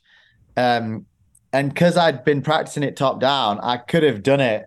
I mean, I could have soloed it, right? I could have definitely done it with hardly any bolts or even none. In like the way we do in Britain, like we call it head point in, it would have definitely been E9, maybe E10. But I would have like top roped it to death, ticked the hell out of it, and then done it and almost certainly not fallen off because I wouldn't have even tried it. But I was like, well, if we do that, no one's ever going to try this route ground up. Everyone's always going to have to, use top down tactics of one way or another.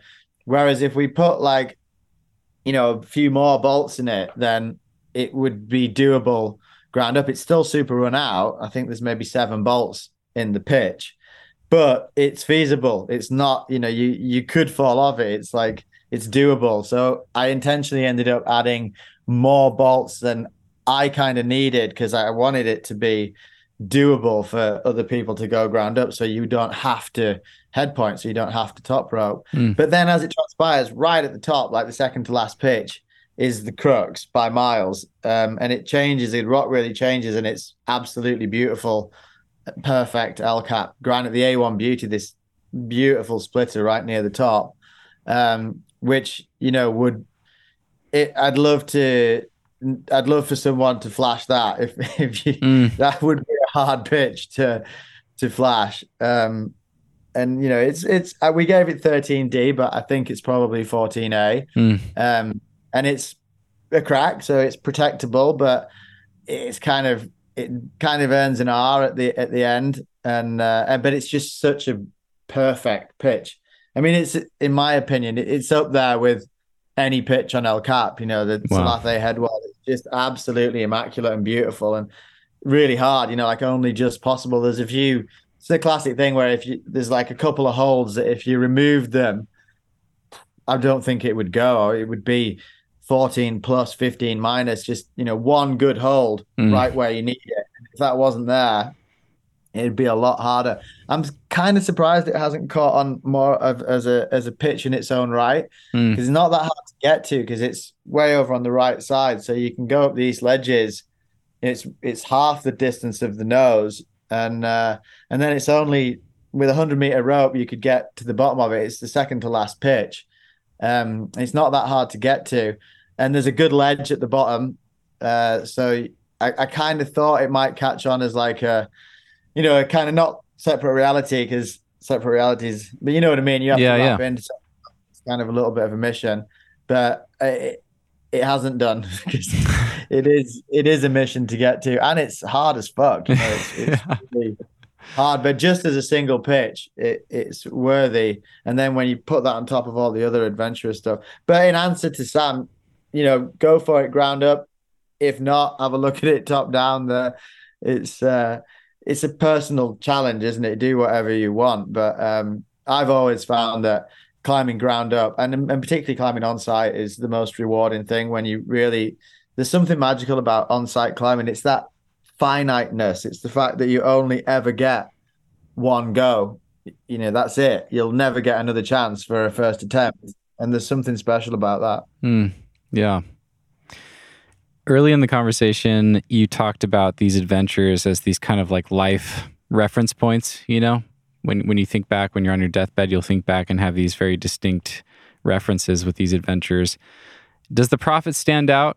Is that one of the most memorable ones? In terms of pure rock climbing, definitely, yes. What actually happened with the Prophet was we started off on that journey in 2001, trying to climb a new route on El Cap from the ground up with, no fixed rope, no bolts, no aid climbing.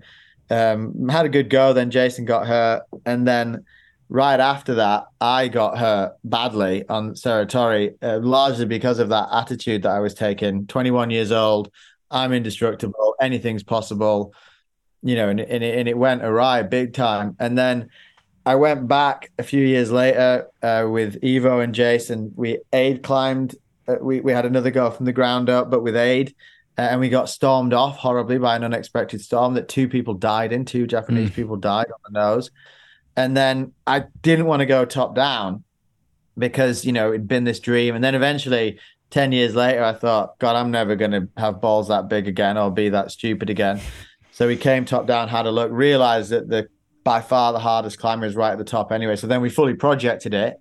And then finally didn't quite send in the spring 2010.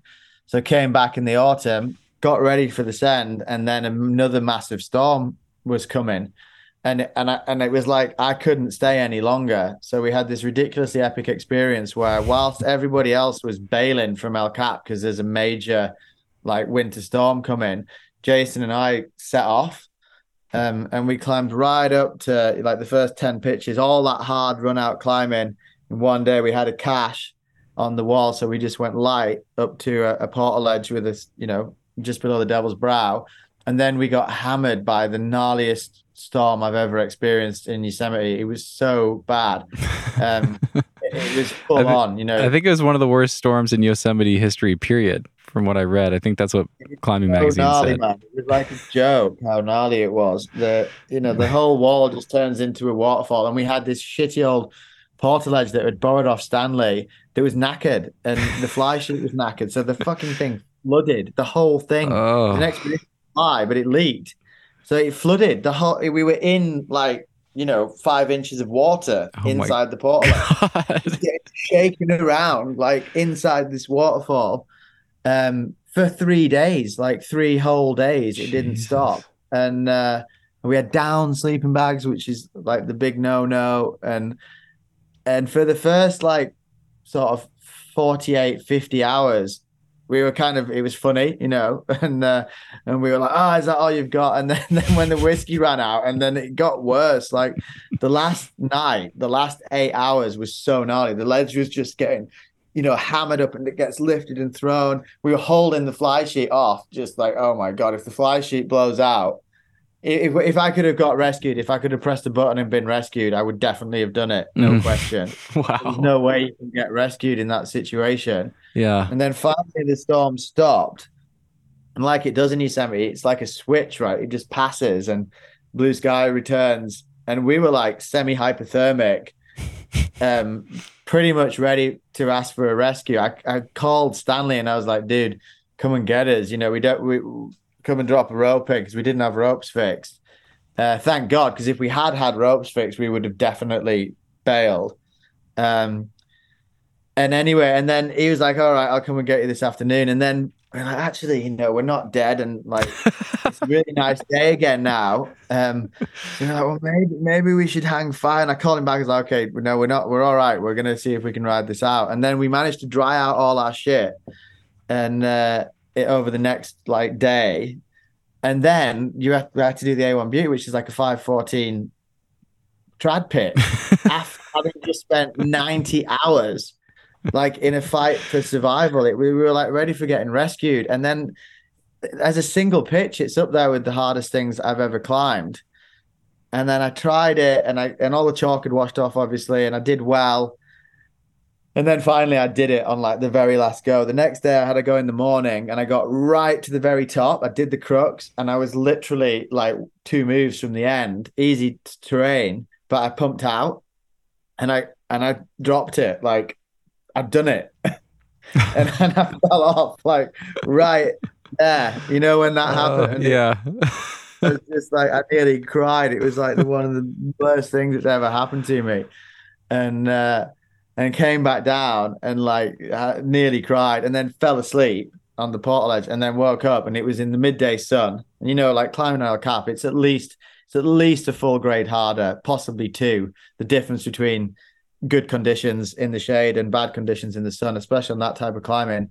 But it was like last day, last go. This is it. And I fucking did it. And wow, I don't know how I did it. Full sun, bad conditions. The gear was in. I left the gear in, but I did it, and I don't know how I did it. It was like I can't believe that I managed to pull it out the bag on that time, and so that as a result, it was like a high point. I just can't. My book's called Closer to the Edge, and that's one of the reasons it's called that. I found the most rewarding adventures and experiences in life are the ones where you push as close to the edge as you possibly can, but you don't fall over it. The ones where you start you snatch victory from the jaws of defeat at the 11th hour, and that I just can't imagine ever getting closer to the edge and succeeding than we did on that experience on the Prophet back in October 2010. Wow. Incredible. Incredible. You're such a good storyteller. My God. You make a great podcast guest. I tend to go on Every time you stop talking, I'm like, oh shit, now I have to talk. I just want to keep listening to Leo. But I'll tell you what, so basically, and it wasn't a conscious decision, but that was the end of my Yosemite years. And I've only been back once since, and it was a disastrous trip. I got sick. It was after Dean had died. It was after Stanley had died. It was a rubbish trip. And it wasn't intentional, but I think I kind of knew that I wasn't gonna get any more. Yeah, Yosemite is wonderful. There's so much to do there, but I can't imagine ever getting more out of it than I had done already. So many awesome experiences with so many people, and then to culminate it like that was like the only way I'm going to ever top that is to go further away. Go on bigger missions and then there's a whole other kind of there's a whole other league of epicness beyond that. That was super epic, but you're in Yosemite, you're right by the road. It's sunny. There's a rescue service. Like when you start taking that kind of experiences to remote places, it's far more epic, basically. Less performance based. I definitely haven't done anything anywhere near that hard, but just the, being far, far away on major expeditions, often in cold places or jungles or whatever. It's like it is another league. It's another level of kind of epicness and adventure. And I would say probably it definitely is like less of the performance thing, but they've been the most amazing experiences.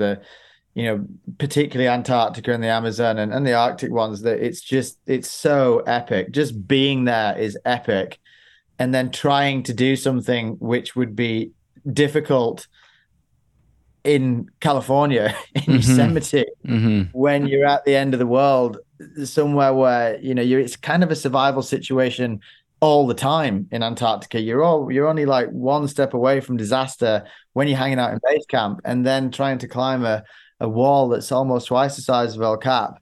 Like, oh my God, this is like next level. Man,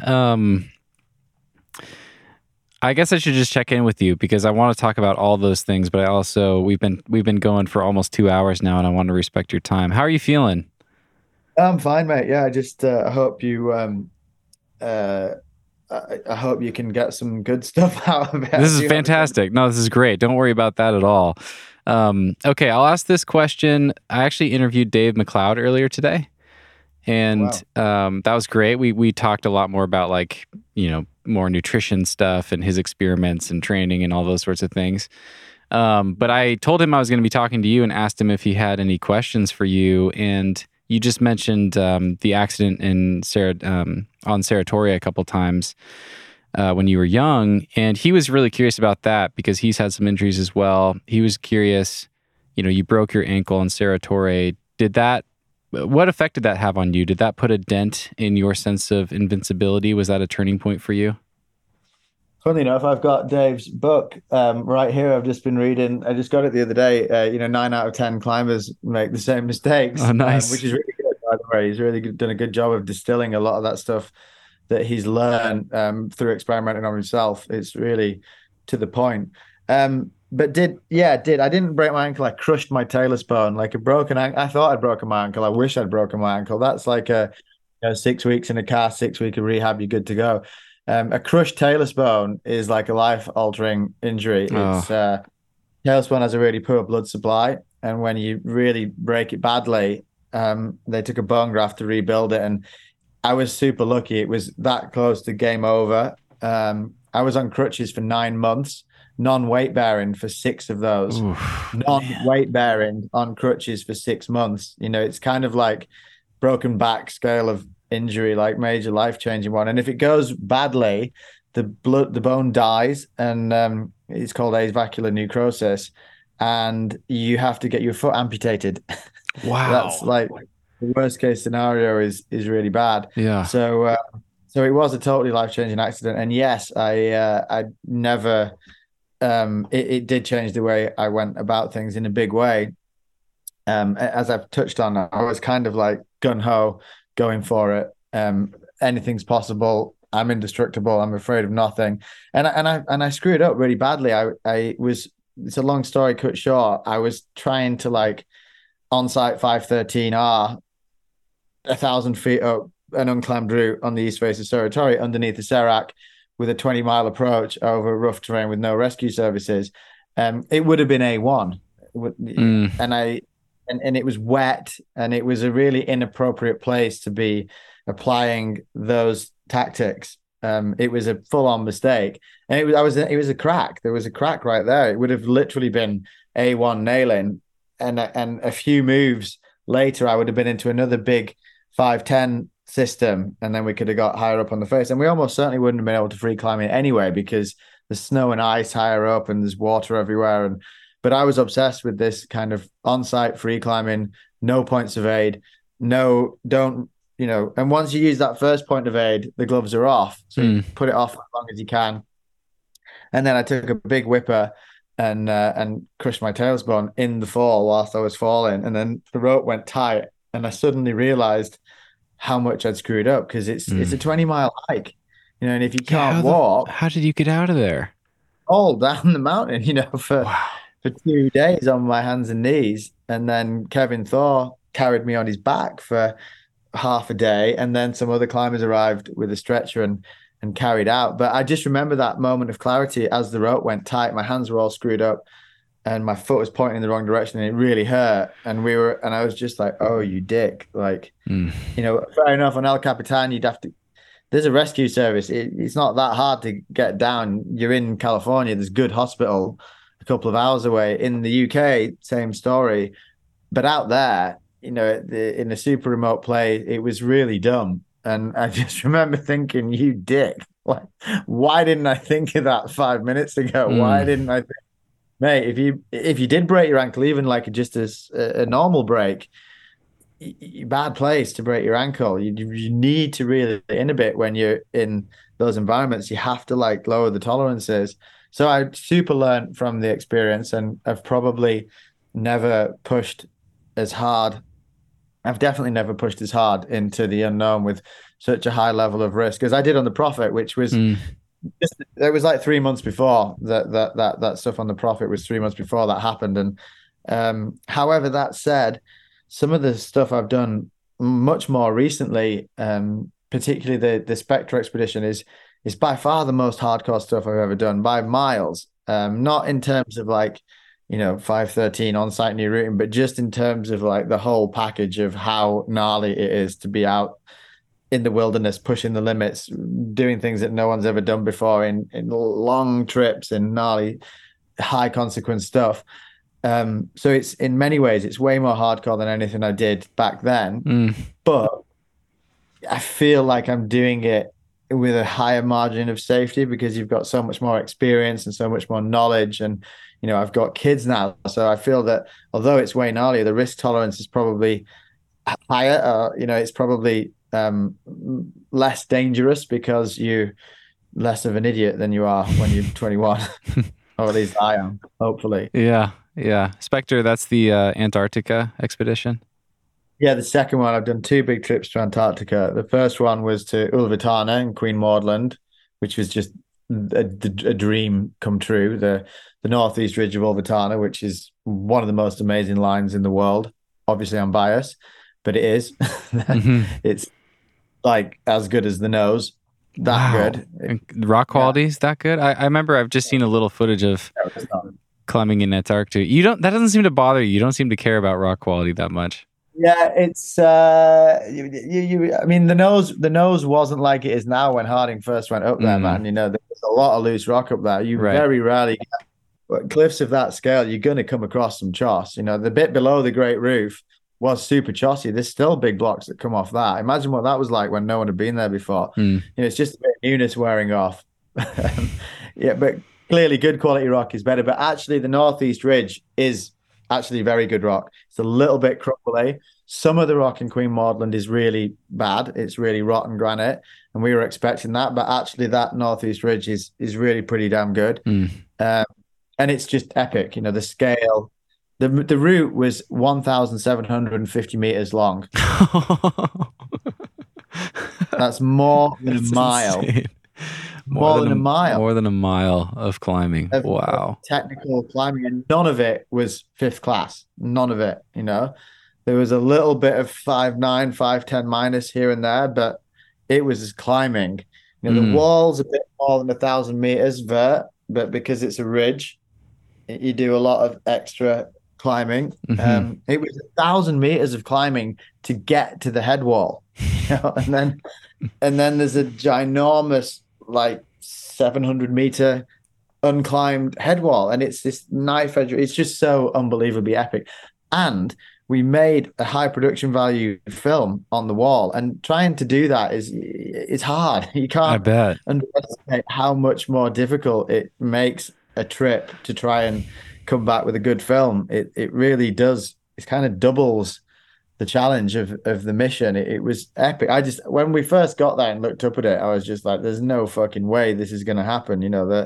No way are we going to get up there and get Alistair up there and like shoot it. It's like almost twice. It's like El Cap and Half Dome stacked on top of each other. Wow. And you're already having an epic at the bottom because it's -20, and you can get hit by hurricanes, and you can get frostbite when you take a leak if you're not careful. And like it was so epic.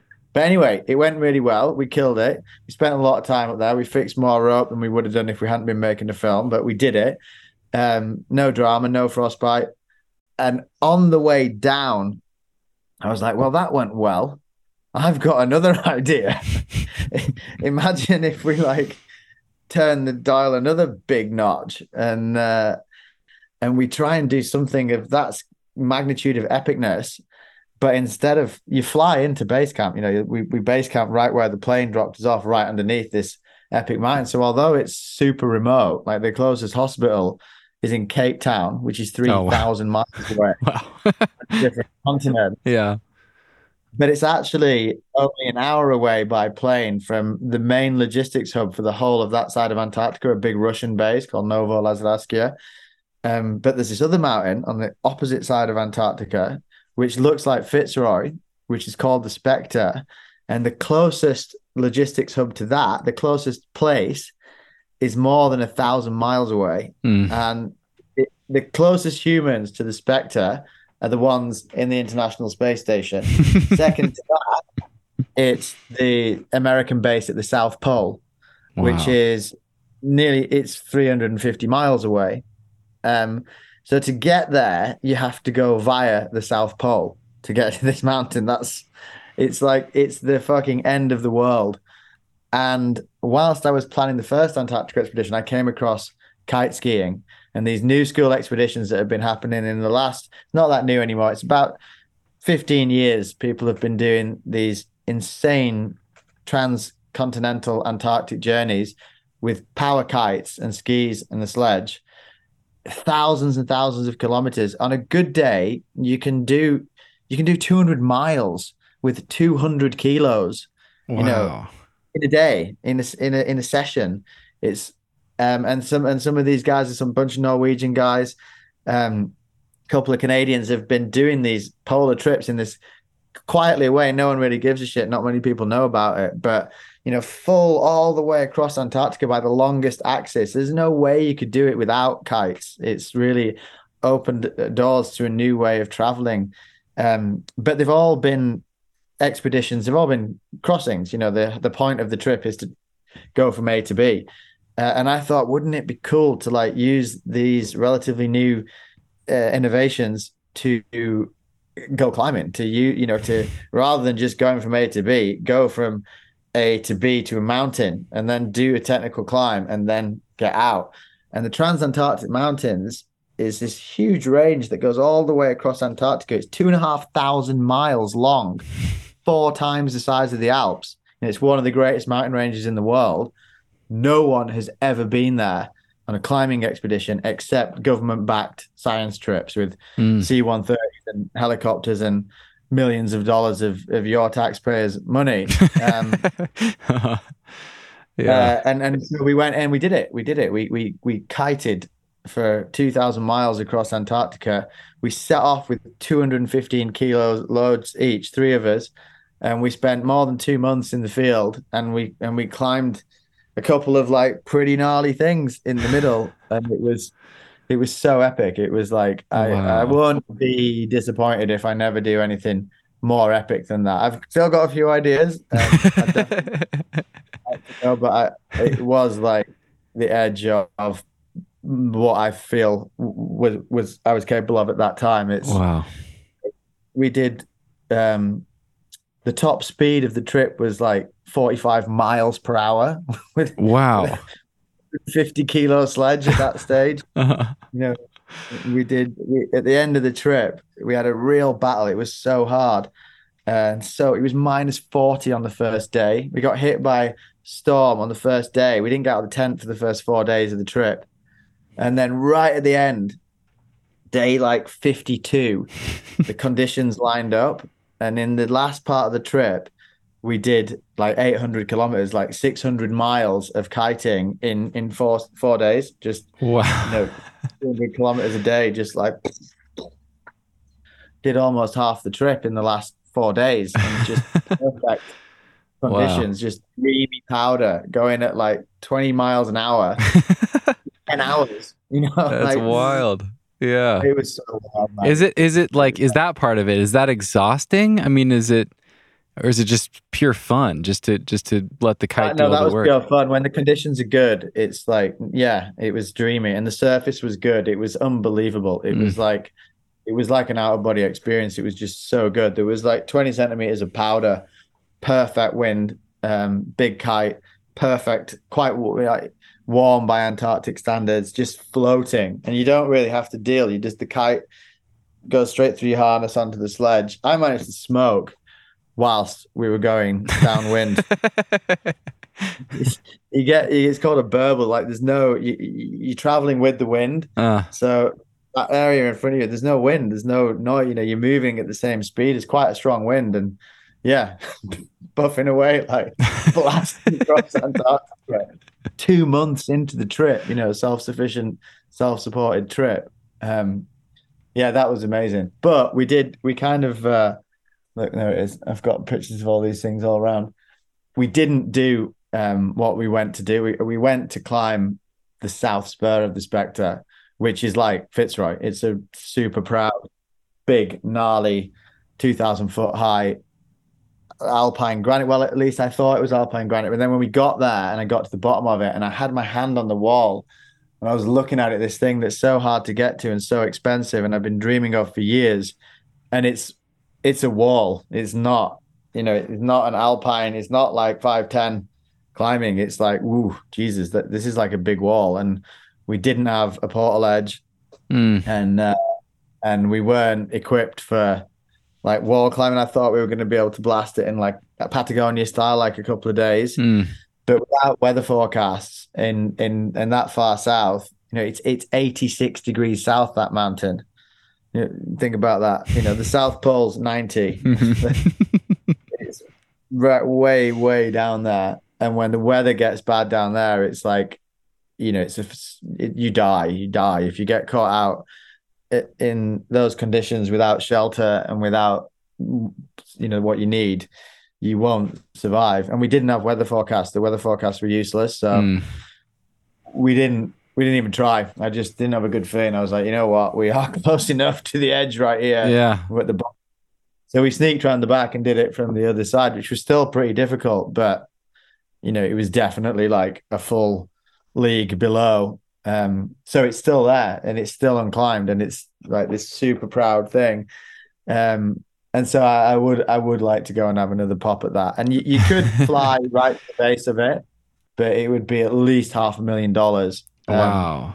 Crazy. Expedition to fly in and fly out at least. Whereas if you kite in, it's half that, which is still crazy money, right? So wait, if you kite in, it's still like 250 grand to do an expedition like that? yeah, That's crazy. Wow. it is. And it's super hard to raise that kind of money for such an arbitrary trip. We didn't go to the South Pole. We didn't go from ice shelf to ice shelf. We didn't tick any of the big boxes. It wasn't a world first. It was, well, it was, but in such an esoteric way that no one really gets it. Hmm. It's much easier to like raise finances for some kind of speed record or longer, or something that people can get their head around, which I understand. It's so arbitrary. No one, I hadn't even heard of that mountain. Even climbers have never heard of it. It's so random. Yeah. But yeah, that was that was probably my favorite trip, just because it was so hard. There's one point where I say to the GoPro, and I remember it when I said it. I was like, well, I wanted the most hardcore trip ever, and I got it.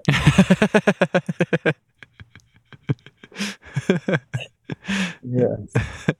I was just thinking, like, hearing you describe all that, it's so otherworldly, so far from anything. It's almost like you'd have to go to another planet to have a more epic adventure than that. Like, I don't know. Like, how does it get more epic than that in? I don't know either. Yeah. It is epic. Like That's the crazy. Antarctica is otherworldly. It's harsh, it's so it's beautiful, but it's really harsh. And it wasn't by chance that the next expedition I did after that was to the jungle, was to the Amazon rainforest, because I did quite a few polar trips and I got really into that for a while. But it's fucking cold all the time, and I don't really like the cold. It's unpleasant. It's cold. And it's really lifeless. It's really like sterile and stark, and the literally nothing lives. And we didn't see it. We saw one seagull. It was a southern polar skua, and that was it. In over 2 months. That was the only other. There's not even any lichen. There's no bacteria. There's no moss. Definitely no trees, or there's nothing that lives in that part of the world. Wow. And Yeah. it's like, it's amazing for adventure, but actually, let's go right to the other end of the spectrum. And the next trip after that, 2 years later, was to Mount Roraima in the Amazon rainforest, which just couldn't be more different, right? It's at the equator. It's in the Amazon rainforest. It's got a place with the highest biodiversity in the world. It's just full of life and energy, and you can feel it, in the jungle below the wall. It's a cacophony of sound and sight and color, and it's awesome that the pursuit of rock climbing adventures can take you in these completely different environments, but it's the same passion. It's kind of the same sport, which has brought me there, but it's so completely contrasting and diverse. Well, it's interesting. Yeah, it is the same sport that brought you to all these places, but it feels like a completely different sport from what I do, in a big way. I watched that House of the Gods film, and it just looked like, it looked amazing. It looked incredible. The wall is breathtaking. The feature, being on top of the Tapui with those cool shapes, just looks incredible. But you guys are just like soaking wet the entire time. It just looks like you're like melting away. With the film, it's a great movie, but the we had a laugh. You know what I mean? It was such a laugh. There was a lot more kind of laughing and giggling, and it wasn't that hard of a trip. Okay. But I think that's relatively speaking, right? I think because like the trip I did before was that Spectrum. That was so hard. It was like every day was like a fight for survival. And then this one, it rained a bit and it was a bit muddy, but we had a bunch of stuff. That airdrop worked really well. It was pretty casual. We had had everything we needed. And because because the days are it gets dark. You have like 12 hours of daylight at the equator all year round. And you don't really want to be operating at night, certainly not in a rainforest. It's very easy to get lost in the jungle. And so you tend to, you've only got that 12 hours of daylight to do stuff. So you get a lot of rest, you're in. So it was super fun. It was like a fun trip. And once again, we were making a high production value film, which greatly increases the challenge. And on that one, we had a bunch of beginners with us. We had Anna, who's like solid single pitch trad climber, but she'd never been on a multi-pitch route, never mind a wall. She'd never been on an expedition, so she was green as can be. And then, as if it's not challenging enough, going to the middle of nowhere with a 100-kilometer approach through virgin rainforest with no trail to climb a 2,000-foot overhanging wall via a new route on top of a 3,000-foot vertical slime forest. We brought two of the local boys with us, the two of the Akawayo guys, the local guys who live there, who helped us cut the trail and guided us to the base of the wall. So we brought two absolute beginners. They'd never worn harnesses before. We taught them how to Jumar on the first pitch, and then brought them up the wall with us. Now, I've brought beginners up El Cap before, because you kind of learn on the job, right? Clearly, they're not doing any leading. They're just jugging, rappelling, hanging out on portal edges. But doing that on like a major expedition wall with indigenous people, we were a team of eight people. You never climb a wall as a team of eight. Mm-hmm. You have to bring all your water and you have to bring all the food, and like the logistics of climbing as a team of eight on El Cap would be bad enough. And doing that like on this, it was like it wasn't an easy trip logistically speaking. It was very complicated. But Waldo, Wilson, and I are a really, really good team. Waldo and Wilson are a pair of badasses. They're really, really good. Wilson's like a world-class climber and a really badass rigger. Waldo is the best rigger rope manager in the world. He is. He's like next level technical rope systems. And then I'm quite good at managing all that shit and making sure everything's where it needs to be. And I can lead the hard pitches and I can do a bit of that. And, and then we had the guys making the film who are really good. And it went like clockwork. Everything just went as it was supposed to. We airdropped all the stuff out the back of a plane into the jungle. There was, there was 4 loads. So there was 16 haul bags. There was 4 loads of 4 haul bags strapped together. We threw them out the back of the plane into the middle of the rainforest, right underneath the wall, with an untested parachute system made by the old Lodi rigger, Pete Swan, who was like the base jumping rigger during the Yosemite days. He was the guy that did all our base jumping rigging for Dean and Stanley and everyone during the Flying Monkeys era. But totally untested system. And we put I had this friend of mine who's a genius make these. It's a bit like an avalanche transceiver, basically. The little devices, because we threw them out of the back of the plane into the jungle. How the fuck are you going to find them? This dense rainforest. There's this clever system where you hang the load 200 feet below the parachute, so the risers are 200 feet long. So the load comes crashing through the trees, gets down to the ground before the parachute gets stuck in the tree. Obviously, if it's a normal system, it's going to get stuck in the top of a tree. Right. Really Yeah. down. Yeah. So the bag comes down. And then we had this clever system with this radio transmitter that sends out. It's designed for putting on a drone. This little radio transmitter that sends out a frequency with a number on a standard UHF frequency that you pick up with a normal radio.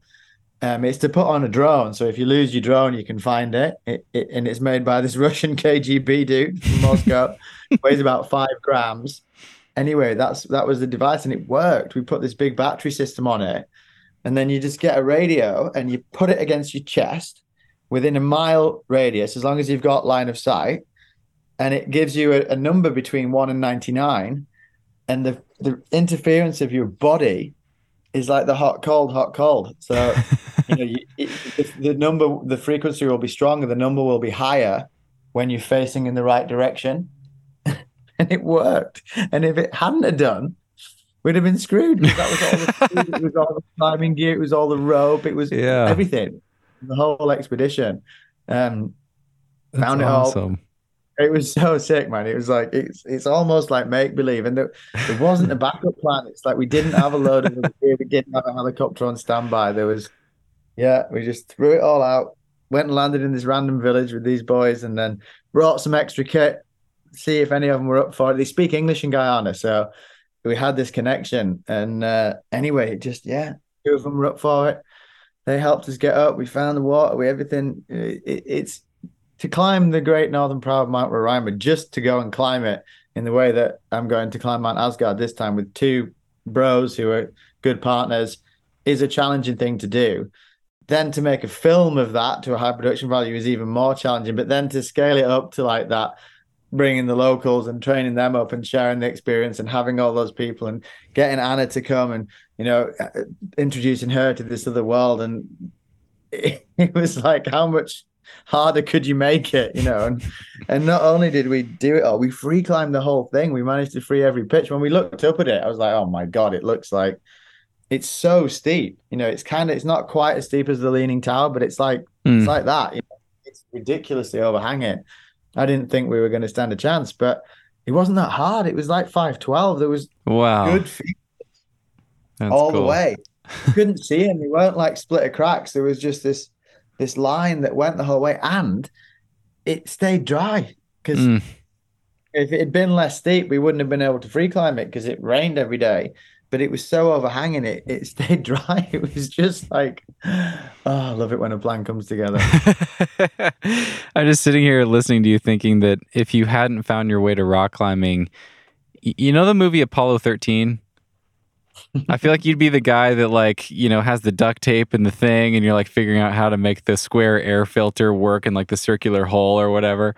I feel like you just like some weird ingenious MacGyvery, I don't know, but on like a NASA sort of level. I feel like that'd be you. I was always a big fan of the A-Team when I was a kid, that's for sure.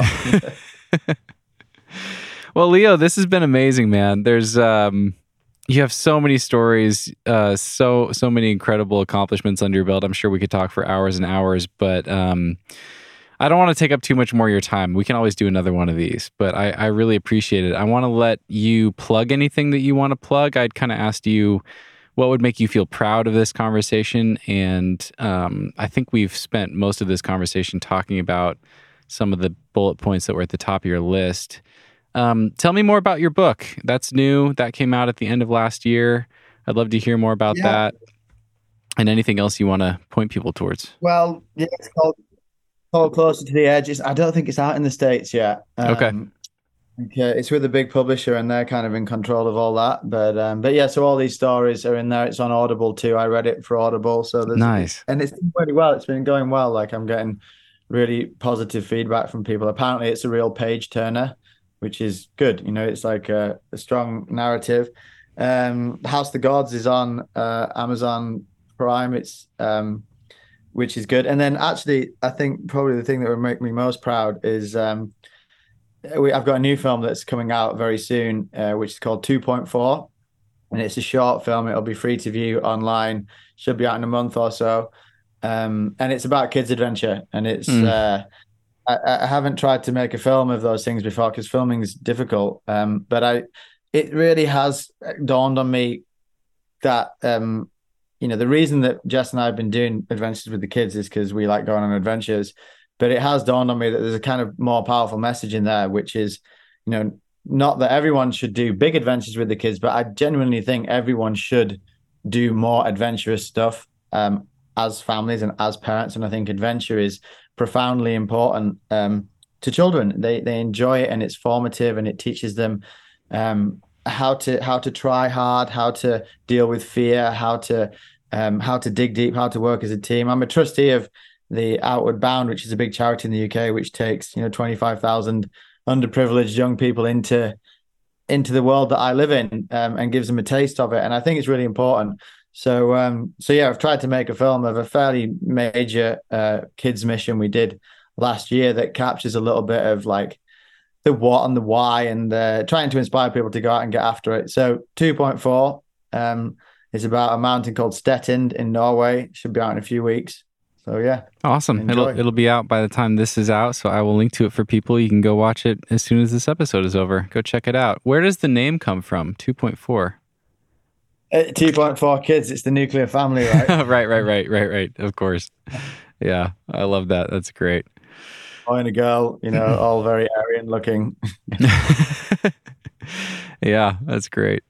And then I like to wrap up with this question. Is there anything that you wish people spent more time thinking about?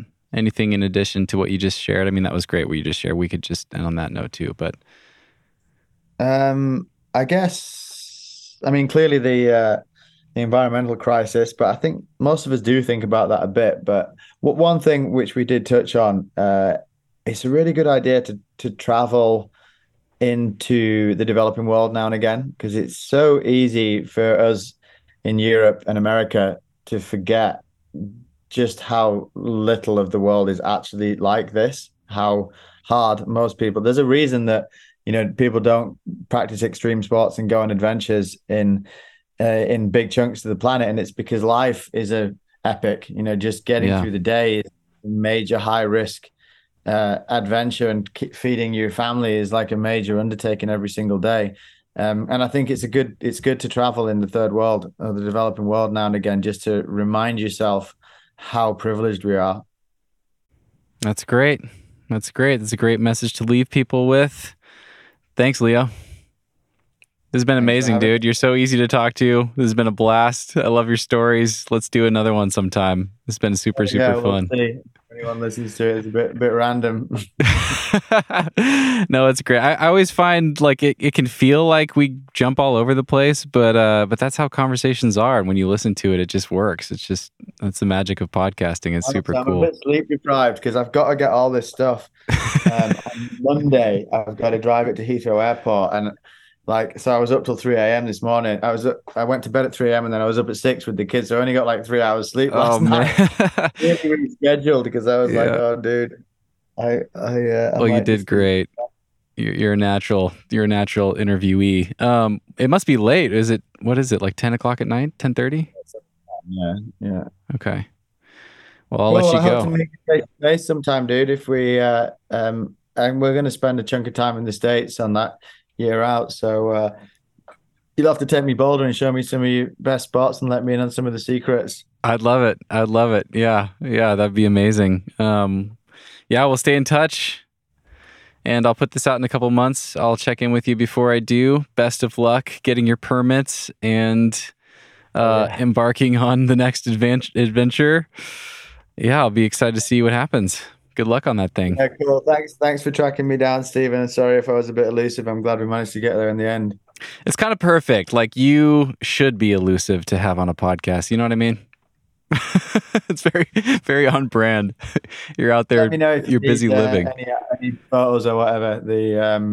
For anything that I really like that the portrait that you mentioned at the start. Yeah, so glad. That one would be great. I would love to use that. That'd actually be a great episode cover. But yeah, I would love to get a handful of photos. I'll email you with a follow-up. But yeah, thanks again. Thanks for everybody for listening and sticking around with us. Hope you enjoyed that. And I'll link to all things Leo Houlding in the show notes at thenuggetclimbing.com, his book, and all the movies and videos that we've talked about, as well as the most recent one, 2.4. So check those out. Thanks again for tuning in, and we'll see you next time. Over and out. There we go. Over and out. Hey friends, a few quick reminders before you go.